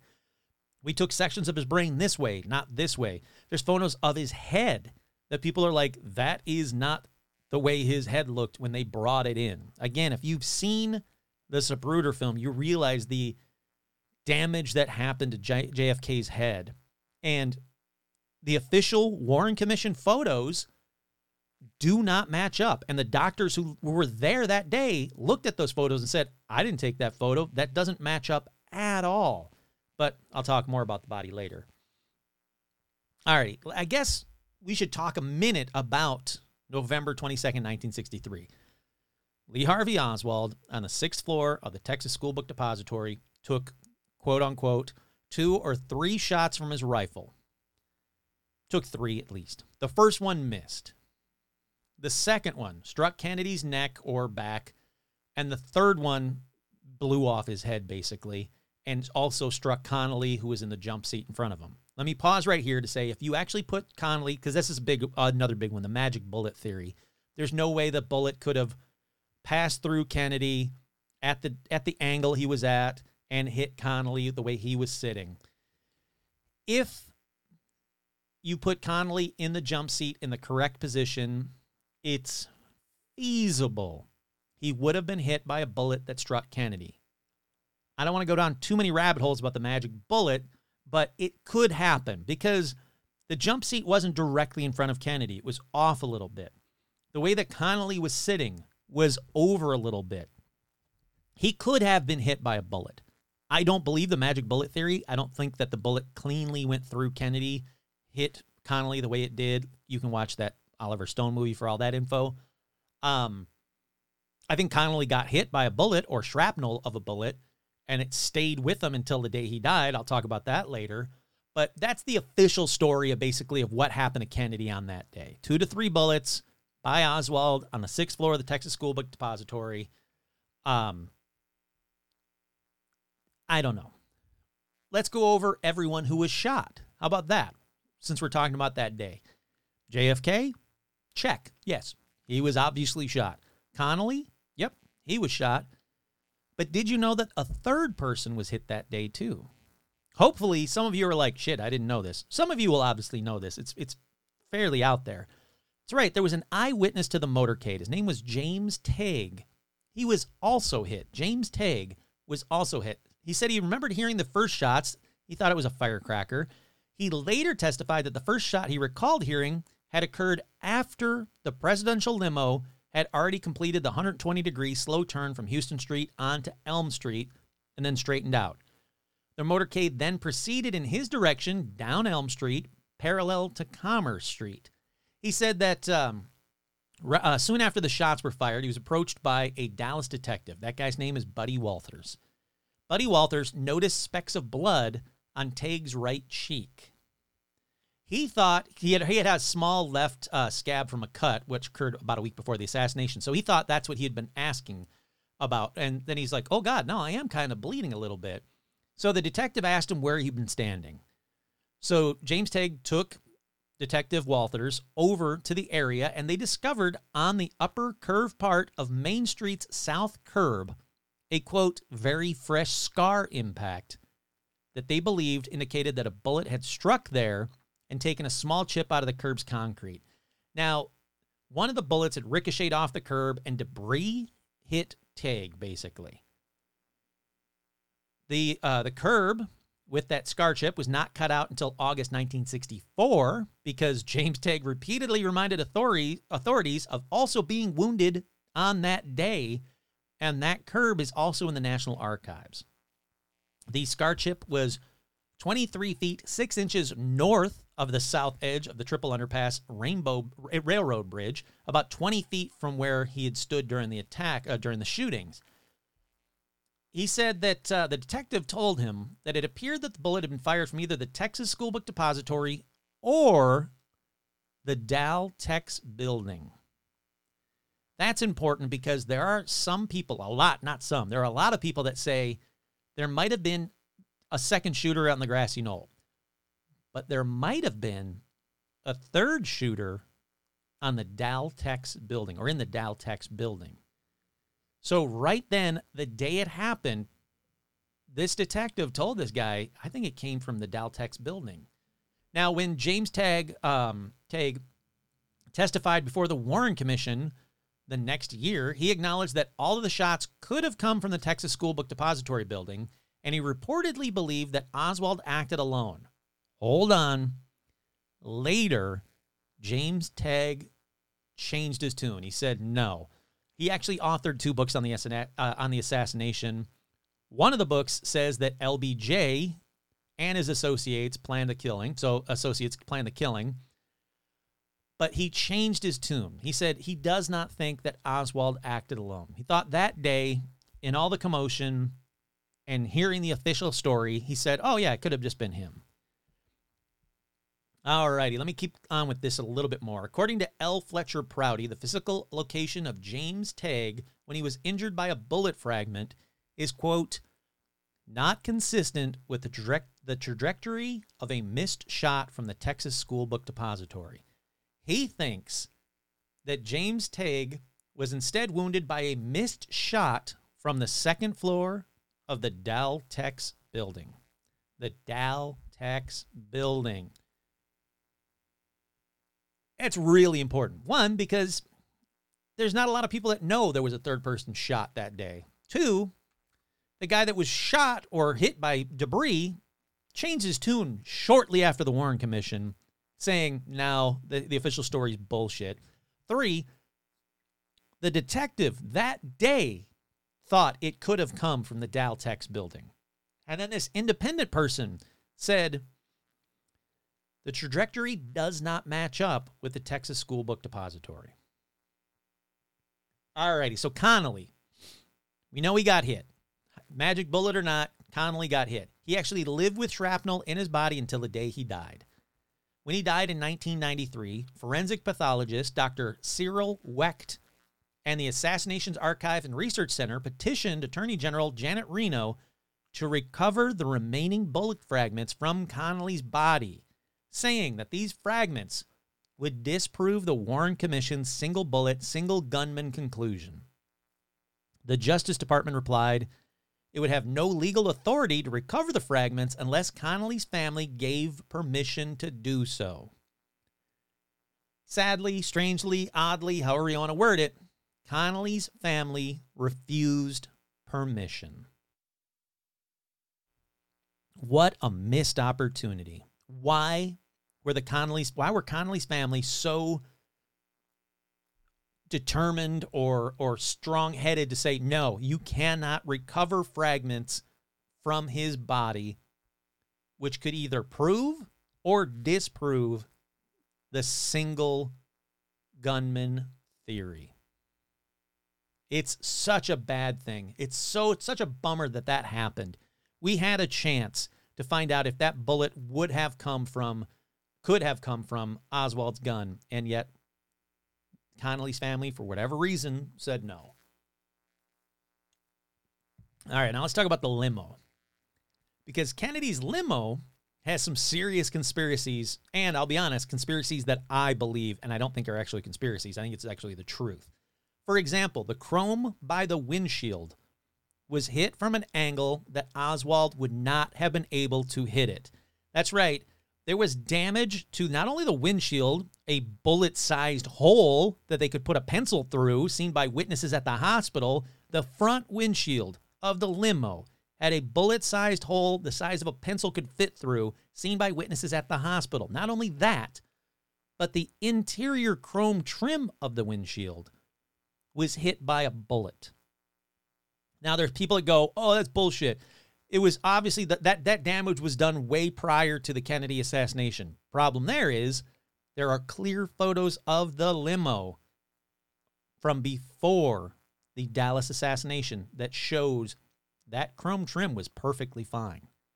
After that day in Dallas, there's a dent in the chrome trim where a bullet hit it. So there's a bullet that hit the interior trim chrome part of the trim. And some people try to say, oh, that was Kennedy's brain or Kennedy's skull fragments that dented it. Bullshit. Bullshit to an nth degree. They dented it while they were trying to take the top off. Bullshit. It's nowhere near where the straps were where the clamps were for the top. It's a dent from a bullet. You've ever seen an old car that had been like or street sign that had been shot by bullets? That's what it looks like. It was hit by a bullet, not from the trajectory that Oswald could have hit it from the 6th floor of the Texas School Book Depository. Now let's talk about that bullet hole in the windshield. People that have viewed it, and I'm going to talk about them in a second, said that it penetrated from the front side of the windshield, not from the inside out. The chipping was from the front, from a bullet penetrating from the front side of the windshield. That rules out the Daltex building. That rules out Texas School Book Depository. That even rules out the grassy knoll. Where did that bullet hole come from? Again, not conspiracies. Eyewitnesses saw it at the hospital. The hospital they took Kennedy to immediately after the assassination. There's a Ford glass plant manager. I'll get his name in a little bit. He said that the hole in the windshield was visible when they asked him to replace the windshield. After the assassination, they took the limo to a Ford plant to get fixed or to get upgraded, basically, to make it bulletproof, to make the hardtop on there permanent, to replace the windshield, to clean out the interior. And this guy, this Ford glass plant manager, like I said, I got his name in a little bit, he said that the examination of the bullet hole, again, the size that you put a pencil straight through it, the inside chipping was a telltale mark of an object penetrating from the front side of the windshield, not from the inside. The House Select Committee on the assassination became confused about what happened to the limo, apparently. They discovered clear discrepancies in testimony when examining 11 dates regarding the limousine after November 22nd, 1963. One version, the Parkland surgeon who wrote Conspiracy of Silence said, 3 days after the assassination, Carl Renis, head of security for the Dearborn division of the Ford Motor Company, drives the limo, helicopters hovering overhead from Washington to Cincinnati. In doing so, he noted several bullet holes.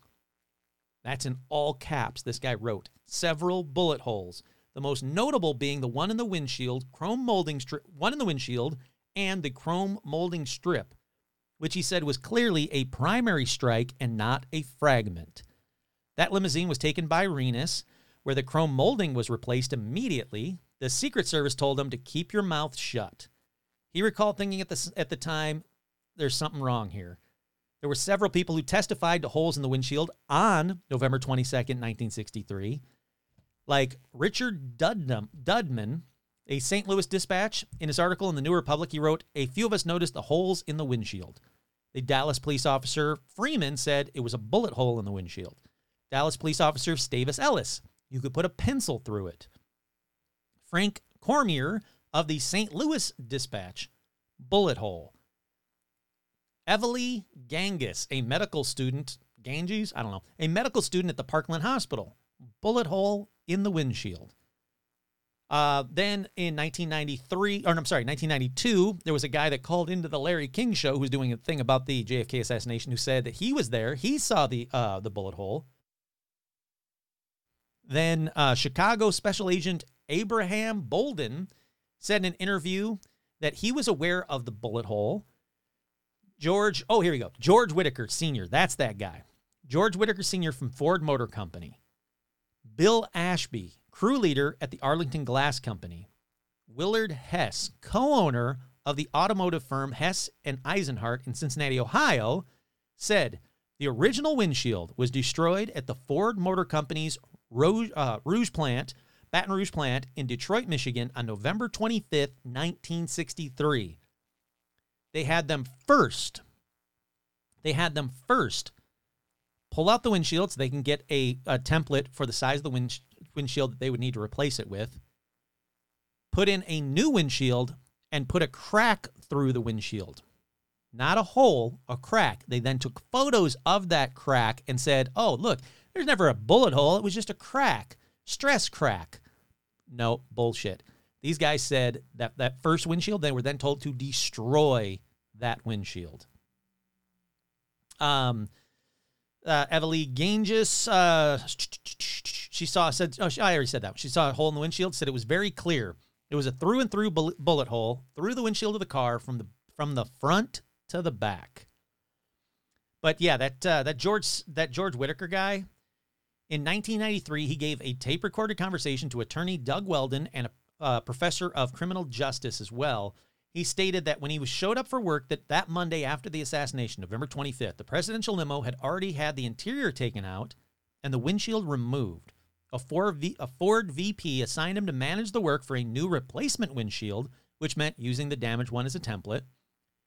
He said that windshield had a bullet hole in it, coming from the outside through. It was a good, clean bullet hole, right straight through from the front. And you can tell when the bullet hits the windshield, like when you hit a rock or something, what happens. The back chips out, and the front may just have a pinhole in it. This had a clean, round hole in the front and fragmentation coming out the back. Dallas motorcycle patrolman Stavis Ellis, that guy I was talking about earlier, he said in 1971, he told an interviewer, there was a hole in the left front of the windshield. It was a hole. You could put a pencil through it. You could take a regular standard writing pencil and stick it through the hole. That Dallas motorcycle patrolman, H.R. Freeman, he did an interview later on. He said, I was right beside it. I could have touched it. It was a bullet hole. You could tell what it was. Secret Service agent Charles Taylor, Jr., he wrote a report in November 22nd, 1963. He logged. In addition, a particular note was the small hole just left of center in the windshield from what appeared to be bullet fragments were removed from the hole by the Secret Service. Let's see. Richard Dudman, in 1963, December 21st, 1963, he wrote, a few of us noted the hole in the windshield when the limousine was standing at the emergency entrance after the president had been carried inside. I could not approach close enough to see what side was the cup-shaped spot, which indicates a bullet had pierced the glass from the opposite side, though. It just keeps going, guys. Let's see. There's some talk about like the what the driver did during the assassination, but I'm going to skip over that because we're getting real deep into this. It's already an hour and 40-something minutes. Let's see. Here's an interesting fact about the limo. Did you know, because I didn't know this, The assassination limo actually continued into service, with President Carter being the last one to ride in it. It was retired out of service in 1978. Johnson, who got the limo, obviously, right after Kennedy, said, I want it bulletproof. I want it new motor put in because of the weight of the bulletproofing of the car. I want the roof put on it permanently. Also, I don't like that blue color. Paint it black.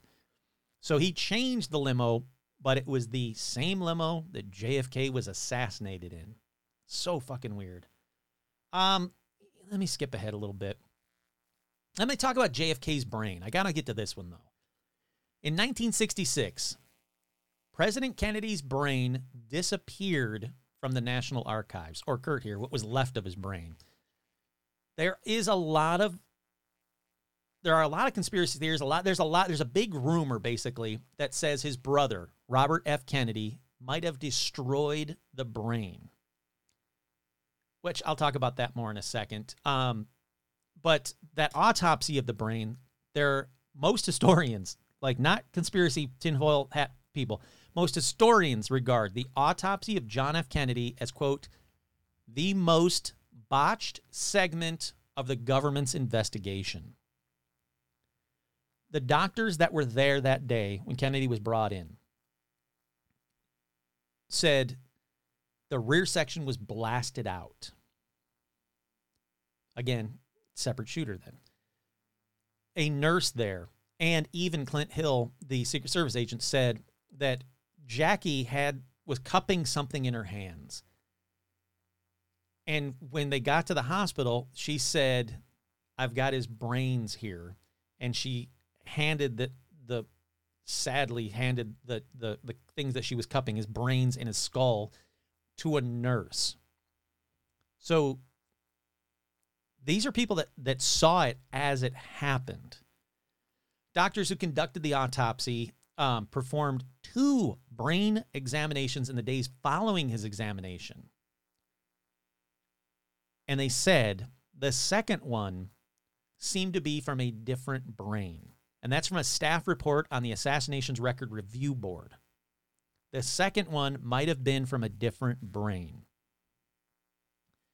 Why would they do a different report for a different brain? Because it didn't line up to Oswald being the single shooter.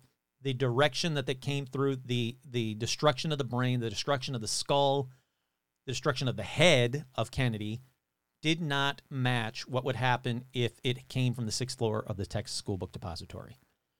So they also wrote about, this Assassinations Record Review Board also wrote about perplexing discrepancies in the medical evidence. There was among more than 400,000 pages of internal records that showed that it tried to make as much information public about the assassination as it could, but the National Archives kept a lot of it hidden or classified. The 5-person member panel, they said that they did not have sufficient conclusion to what direction the bullet came from. The brain photographs in the Kennedy records, they say, don't show Kennedy's brain, much less the damage that happened to Kennedy's brain when he was shot there. They said that the brain photographs in the Kennedy records do not match what the doctors that were there that day had, what the people that saw him in there, like the nurses and the other medical staff, saw him in there, does not match. The photos in the Kennedy records do not match. I am 90 to 95% certain that the photographs in the archives are not of President Kennedy's brain. That's by Horn, a former naval officer who said in an interview, if they aren't, that can mean only one thing. There's been a cover-up of medical evidence. He says that the damage to the second brain reflected a shot from behind. He said that the damage from the first brain was Kennedy's, and his expert opinion reflects a shot from the front. There's testimony of former FBI agent Francis O'Neill Jr., who was present at the autopsy, and former Navy photographer John T. Stringer, who said he took the photos, and he said the photos do not match what he took. He said in a 1997 deposition there was not too much of the brain left when it was taken out of Kennedy's skull and put in a white jar. He said more than half the brain was missing, but the photos in the Kennedy's archives show a mostly intact brain. He said it does not square with what he saw. The only section of the brain which is missing is a small section over here, he said in one of the photographs. This looks almost like a complete brain. He noted that the photos of the supplementary examination, the second examination, those match the photos, but not the brain he saw on November 22nd. That's really important to note. He also said they seem to be of a different type of film from the ones that he used. The one that Stringer, the guy who took the photos, he looked at the photos and he said, those photos are on a different type of film. He also said that he took photos of the cross-section of the brain that had been cut out to show the damage, and he said no such photos are in the archives collection. He said the cross-sections that he did see in the Kennedy's collection do not match the photos that he took that day. He also said some of the photos he took at the autopsy itself are still missing to this day. He said he gave everything from the brain examination to Humes, who gave the film to Kennedy's personal physician, the late Admiral George Berkeley. To this day, it is unknown where those photos are, where the full autopsy photos are, and what actually happened to JFK's brain. So fucking weird, man. Like, the more you read into it, the more gaps there are in the evidence and in the conclusions from the Warren Commission and everything since that day. Now, the people think that Robert F. Kennedy took the brain, not to be gruesome or whatever. He said he took the brain to either hide all the medications that Kennedy was on, that JFK was on, which were a ton of medications. He had a lot of ailments. Or if anybody was to try and ever do a medical examination of the brain, they would find out that he was way sicker than he wanted to believe. So he was trying to protect the Kennedy name, so he took the brain and burnt it or destroyed it somehow. All righty. That's enough of Kennedy brain talk. Here's a gruesome bit of trivia for you. Nellie Connolly, who was sitting with Connolly in the limo, turned and commented to JFK, who was sitting behind her, "Mr. President, they can't make you believe now that there are not some in Dallas who love and appreciate you, can they?" The reason she asked that was because there was a big thing about that Dallas didn't love Kennedy. So she turned to him and said, well, they can't make you believe now that there are not some in Dallas who love and appreciate you, because there's a lot of people out there that day waving and loving Kennedy. Kennedy's reply was, no, they sure can't. The reason I'm telling you this is those were Kennedy's last words. No, they sure can't. So if you're ever in trivia and someone says, what was JFK's last words? His last words are, no, they sure can't. Fuck it, I'm going to keep going. I don't care how long this episode is. I hope you guys are enjoying this one. This is a lot of work. I've been doing a lot of work on this episode and forever, for a long time now. And I'm just going to throw it all in here. If you like this one, great. If not, next week's will be about, I don't know, UFO or Bigfoot or something. But this one's for me. Let's talk about the Zapruder film for a minute. Did you know that there are frames missing from the Zapruder film due to human error in printing? Volume 18 of the Warren Commission's hearings reproduced 158 frames from the Zapruder film in black and white. However, frames 208 to 211 are missing. A splice was visible from frames 207 and 212. Frames 314 and 315 were switched around. Frames 248 was a repeat of 283. 284 was a repeat of 283. Now, this isn't a conspiracy. This is a known fact. But the Dealey Plaza website does say that all frames are accounted for in various versions of the Zapruder film, but many people, myself included, think there are still frames missing from the Zapruder film. And you could go down that rabbit hole all you want as to why. I don't have time for it. We're really going long on this episode. But it's very interesting to note that the main film that shows the assassination of JFK has frames missing. Sorry, I was looking for rum. Has frames that are missing. Now, it's not just the Zapruder film, though. Standing across from Zapruder in the Dealey Plaza, from Zapruder in the Dealey Plaza, was a Dallas maintenance worker named Orville Nix Sr. He also took film. And his film was the only angle facing Kennedy's motorcade and the area known as the Grassy Knoll. That's right. Orville Nix Sr.'s footage shows the Grassy Knoll. Now, there are some grainy still frames from it. It's really interesting to think that if we could find the original version of Norville's film, there might be enough, I'm trying to think of the words, there might be enough data on that film still, the original copy, the cleanest copy, that could show somebody on the Grassy Knoll. But days after the assassination, Nix sold his film to the United Press International. They did give it back to him, but they gave him back a copy.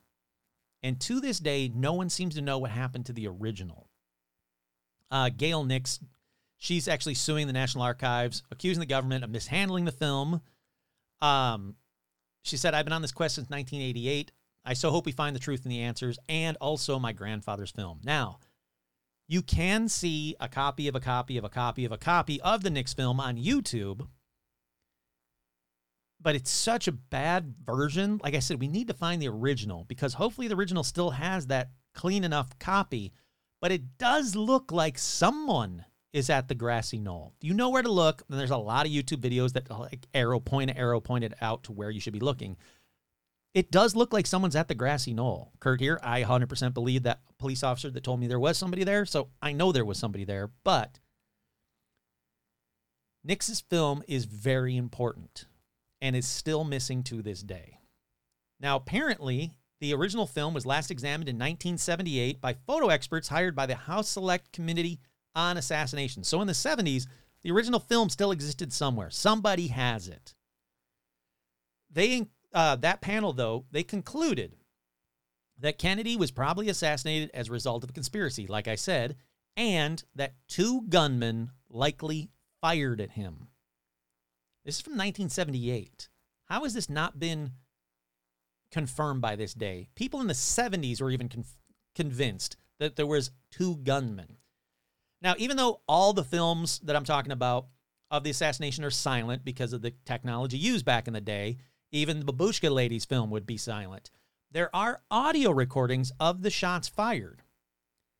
There are 8 tracks of these recordings, 2 of them from the Dallas Police Department channels that were open at the time. Let's see, there is, do I want to go through all of them? I don't want to go through all of them. I'm going to really cruise through them. There's the first one. It was recorded by James C. Bowles. It's from the police channel from 1226 to 1235. The channel was used for ordinary police duties. There was a microphone that was stuck open during the time of the assassination, thankfully, so you can get that.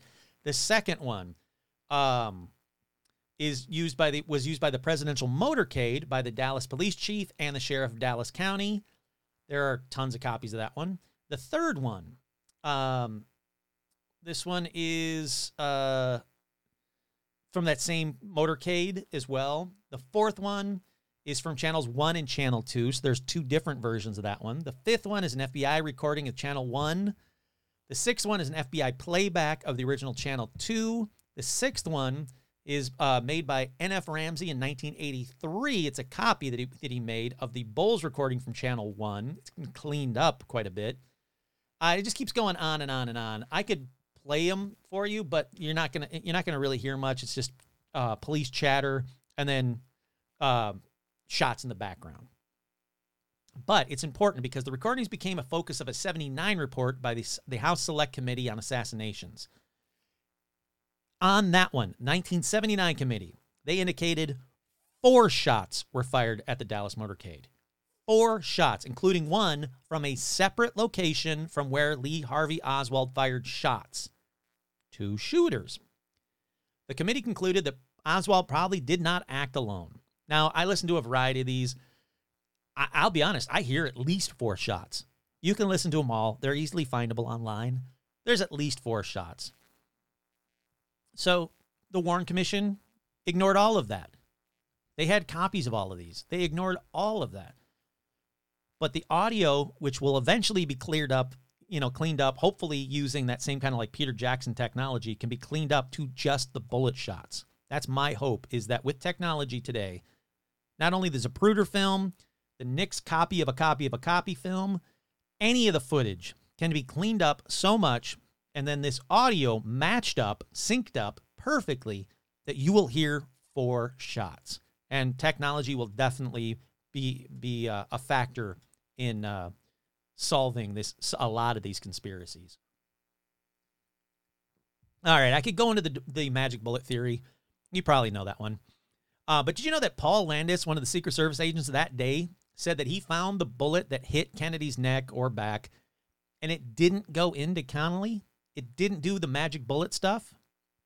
Paul Landis, one of the Secret Service agents that day, said he found it. And that same guy, Paul Landis, Secret Service agent from that day, believes there might have been a second shooter as well. I tell you, man, the more you look into this, the more you just like, yeah, everybody there that day is basically saying, all right, it wasn't just Oswald. Now, I'm going to debunk a few of these for you real quick. I'm going to cruise through them because we're running, now I'm running really late. For a long time, people thought that the driver of the limo shot Kennedy. No, bullshit. You can clearly see he did not turn around and fire a gun. There was an early copy of a copy of a copy of a copy of the Zapruder film, which people would watch back in the days before digital copies at these conventions about Kennedy and UFOs and whatnot. And there was a lens flare kind of blur or burn in that one frame, which on that copy, yeah, it does kind of look like there's like a flash that happens right before Kennedy gets hit. It's not on any of the real ones. It's not real. The driver did not kill Kennedy. The driver also did not kill Kennedy, the bullet that was laced with some kind of like neurotoxin from like the puffer fish or something, which a lot of people thought back in the day. That's why the brain went missing. No, bullshit. There's another theory that Jackie Kennedy shot him. Yep, that's a theory. No, it's bullshit. If Jackie Kennedy was going to shoot JFK, would she synchronize with 2 other shooters that day? And was she just like holding on to the gun in her purse, and she was like, oh shit, they're shooting at him? Well, fuck it, I'm going to shoot at him too. It's a dumb theory. No. How about Ted Cruz's dad killed Kennedy?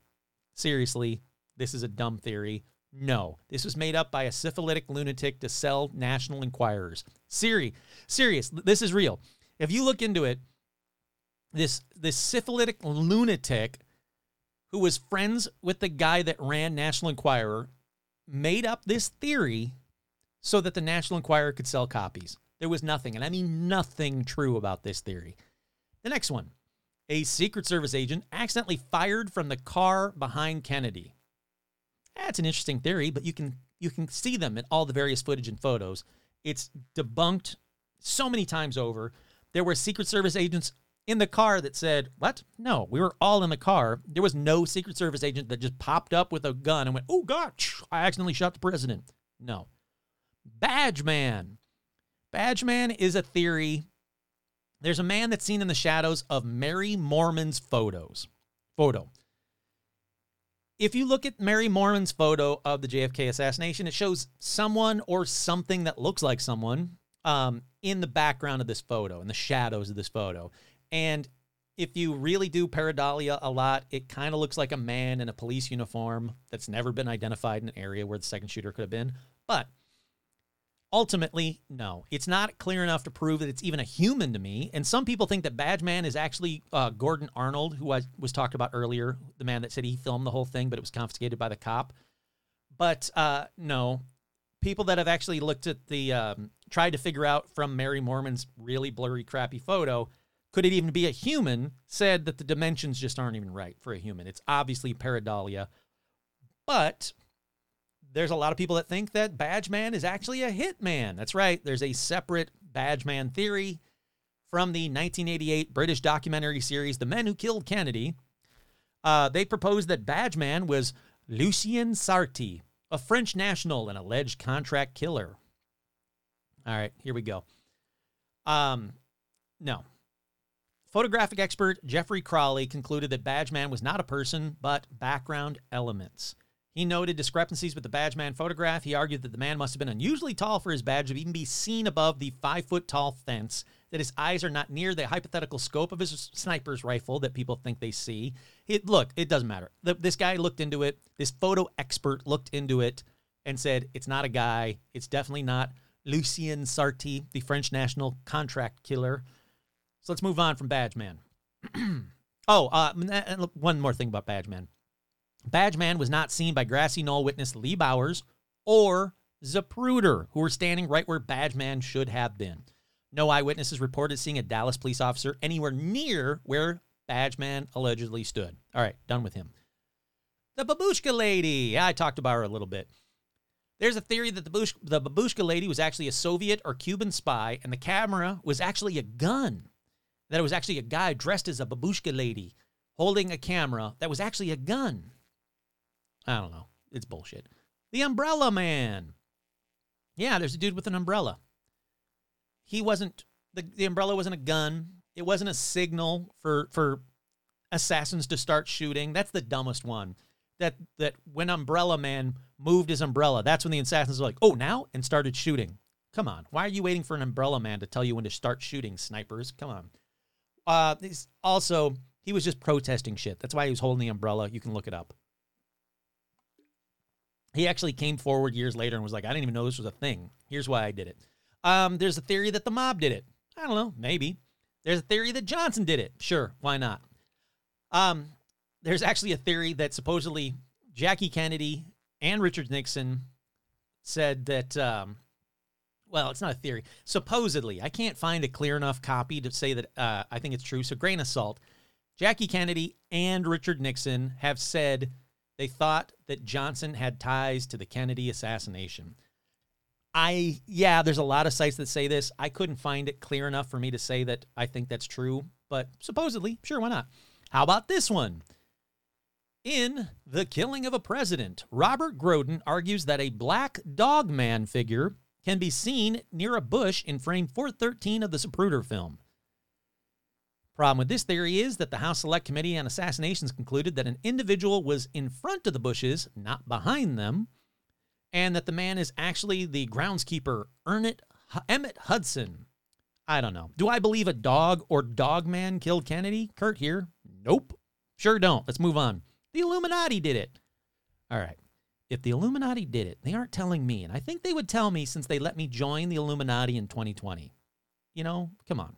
I would know. How about a Secret Service agent and even a cop were killed? Now, this is a deeper rabbit hole. Basically, there was a bunch of blood that was seen at a few locations that day in Dealey Plaza. And some people think that a Secret Service agent was killed as well as Kennedy. There's no evidence for that. That a police officer was killed that day right there. There's no evidence that. Look, it'd be the fact that two other people were also killed and was covered up this entire time, highly doubtful. How about this one? There was an occult ceremony that was done with blood in Dealey Plaza prior to Kennedy's arrival. Look, I'll be honest. At this point, I was tired of dumb rabbit holes. There is nothing, absolutely nothing to say that it was the occult, that the occult were related to this at all. That the blood that was found in Dealey Plaza was like some kind of blood sigil. No, nowhere. Stop it, people. Stop making me go down these stupid rabbit holes. How about this one? Aliens did it. Yep. That's it. We solved it. There you go. Aliens did it. How about this one? There's a song called Bigfoot Shot JFK. You know what? Kurt here. Bigfoot's been shot at enough over the years, so maybe he finally shot back. And if so, good job, Bigfoot. You did it. Finally, because I'm skipping ahead now because my voice is really tired at this point. When you guys hear this, it'll probably be over 2 hours long. For me, it's been 2 hours and 40 minutes 2 hours and 30 minutes. Most of the stuff that I cut out is absolutely not related at all. It's ums and ahs and pauses and I got to pee real quick, that kind of stuff. But it's still a 2-hour episode, people. Let's get a big one here. Final theory of the day. Woody Harrelson's dad was one of the assassins. That's right, Texas-born Charles Harrelson, father of Woody Harrelson from such things as Cheers and marijuana, is rumored to be a killer. That's right. A book called The Man on the Grassy Knoll says that Woody Harrelson's dad was one of the two gunmen, and he was later arrested dressed as a tramp in Dealey Plaza. Kurt here. That's one of the theories that I didn't go through. I kind of skipped over. There's 3 tramps that were seen in Dealey Plaza. They've all been named. I'll tell you those names in just a second. Those tramps seem to have businessmen's shoes on. They like clean shoes, so obviously they weren't really tramps. They were obviously other killers. Dallas police eventually named the 3 tramps. In 1968, Harrelson Sr. was convicted of murdering a businessman in a contract hit in South Texas. However, problem here is, records released by the Dallas Police Department in 1989. They released these records in 1989, but from that day, identified the 3 tramps as Gus Abrams, Harold Doyle, and John Gedney. So those tramps were tramps. They were not secret assassins. Then, in September 1980, Charles Harrelson surrendered to police after a 6-hour standoff in which he was reportedly high on cocaine. During the standoff, he threatened suicide and stated that he had killed both Judge Wood and President John F. Kennedy. In a television interview after his arrest, he said, "At the same time I said I killed the judge, I said I killed Kennedy, which might give you an idea to the state of mind I was in at the time because of the cocaine." He said the statements made during the standoff were, quote, "an effort to elongate my life." Yeah, Woody Harrelson's dad has nothing to do with JFK. He said it when he was high as fuck on coke. Nothing more.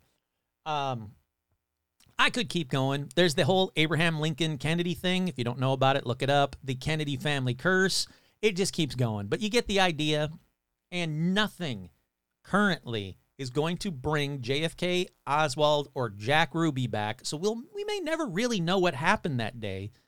But I can tell you it wasn't 100% what the Warren Commission said.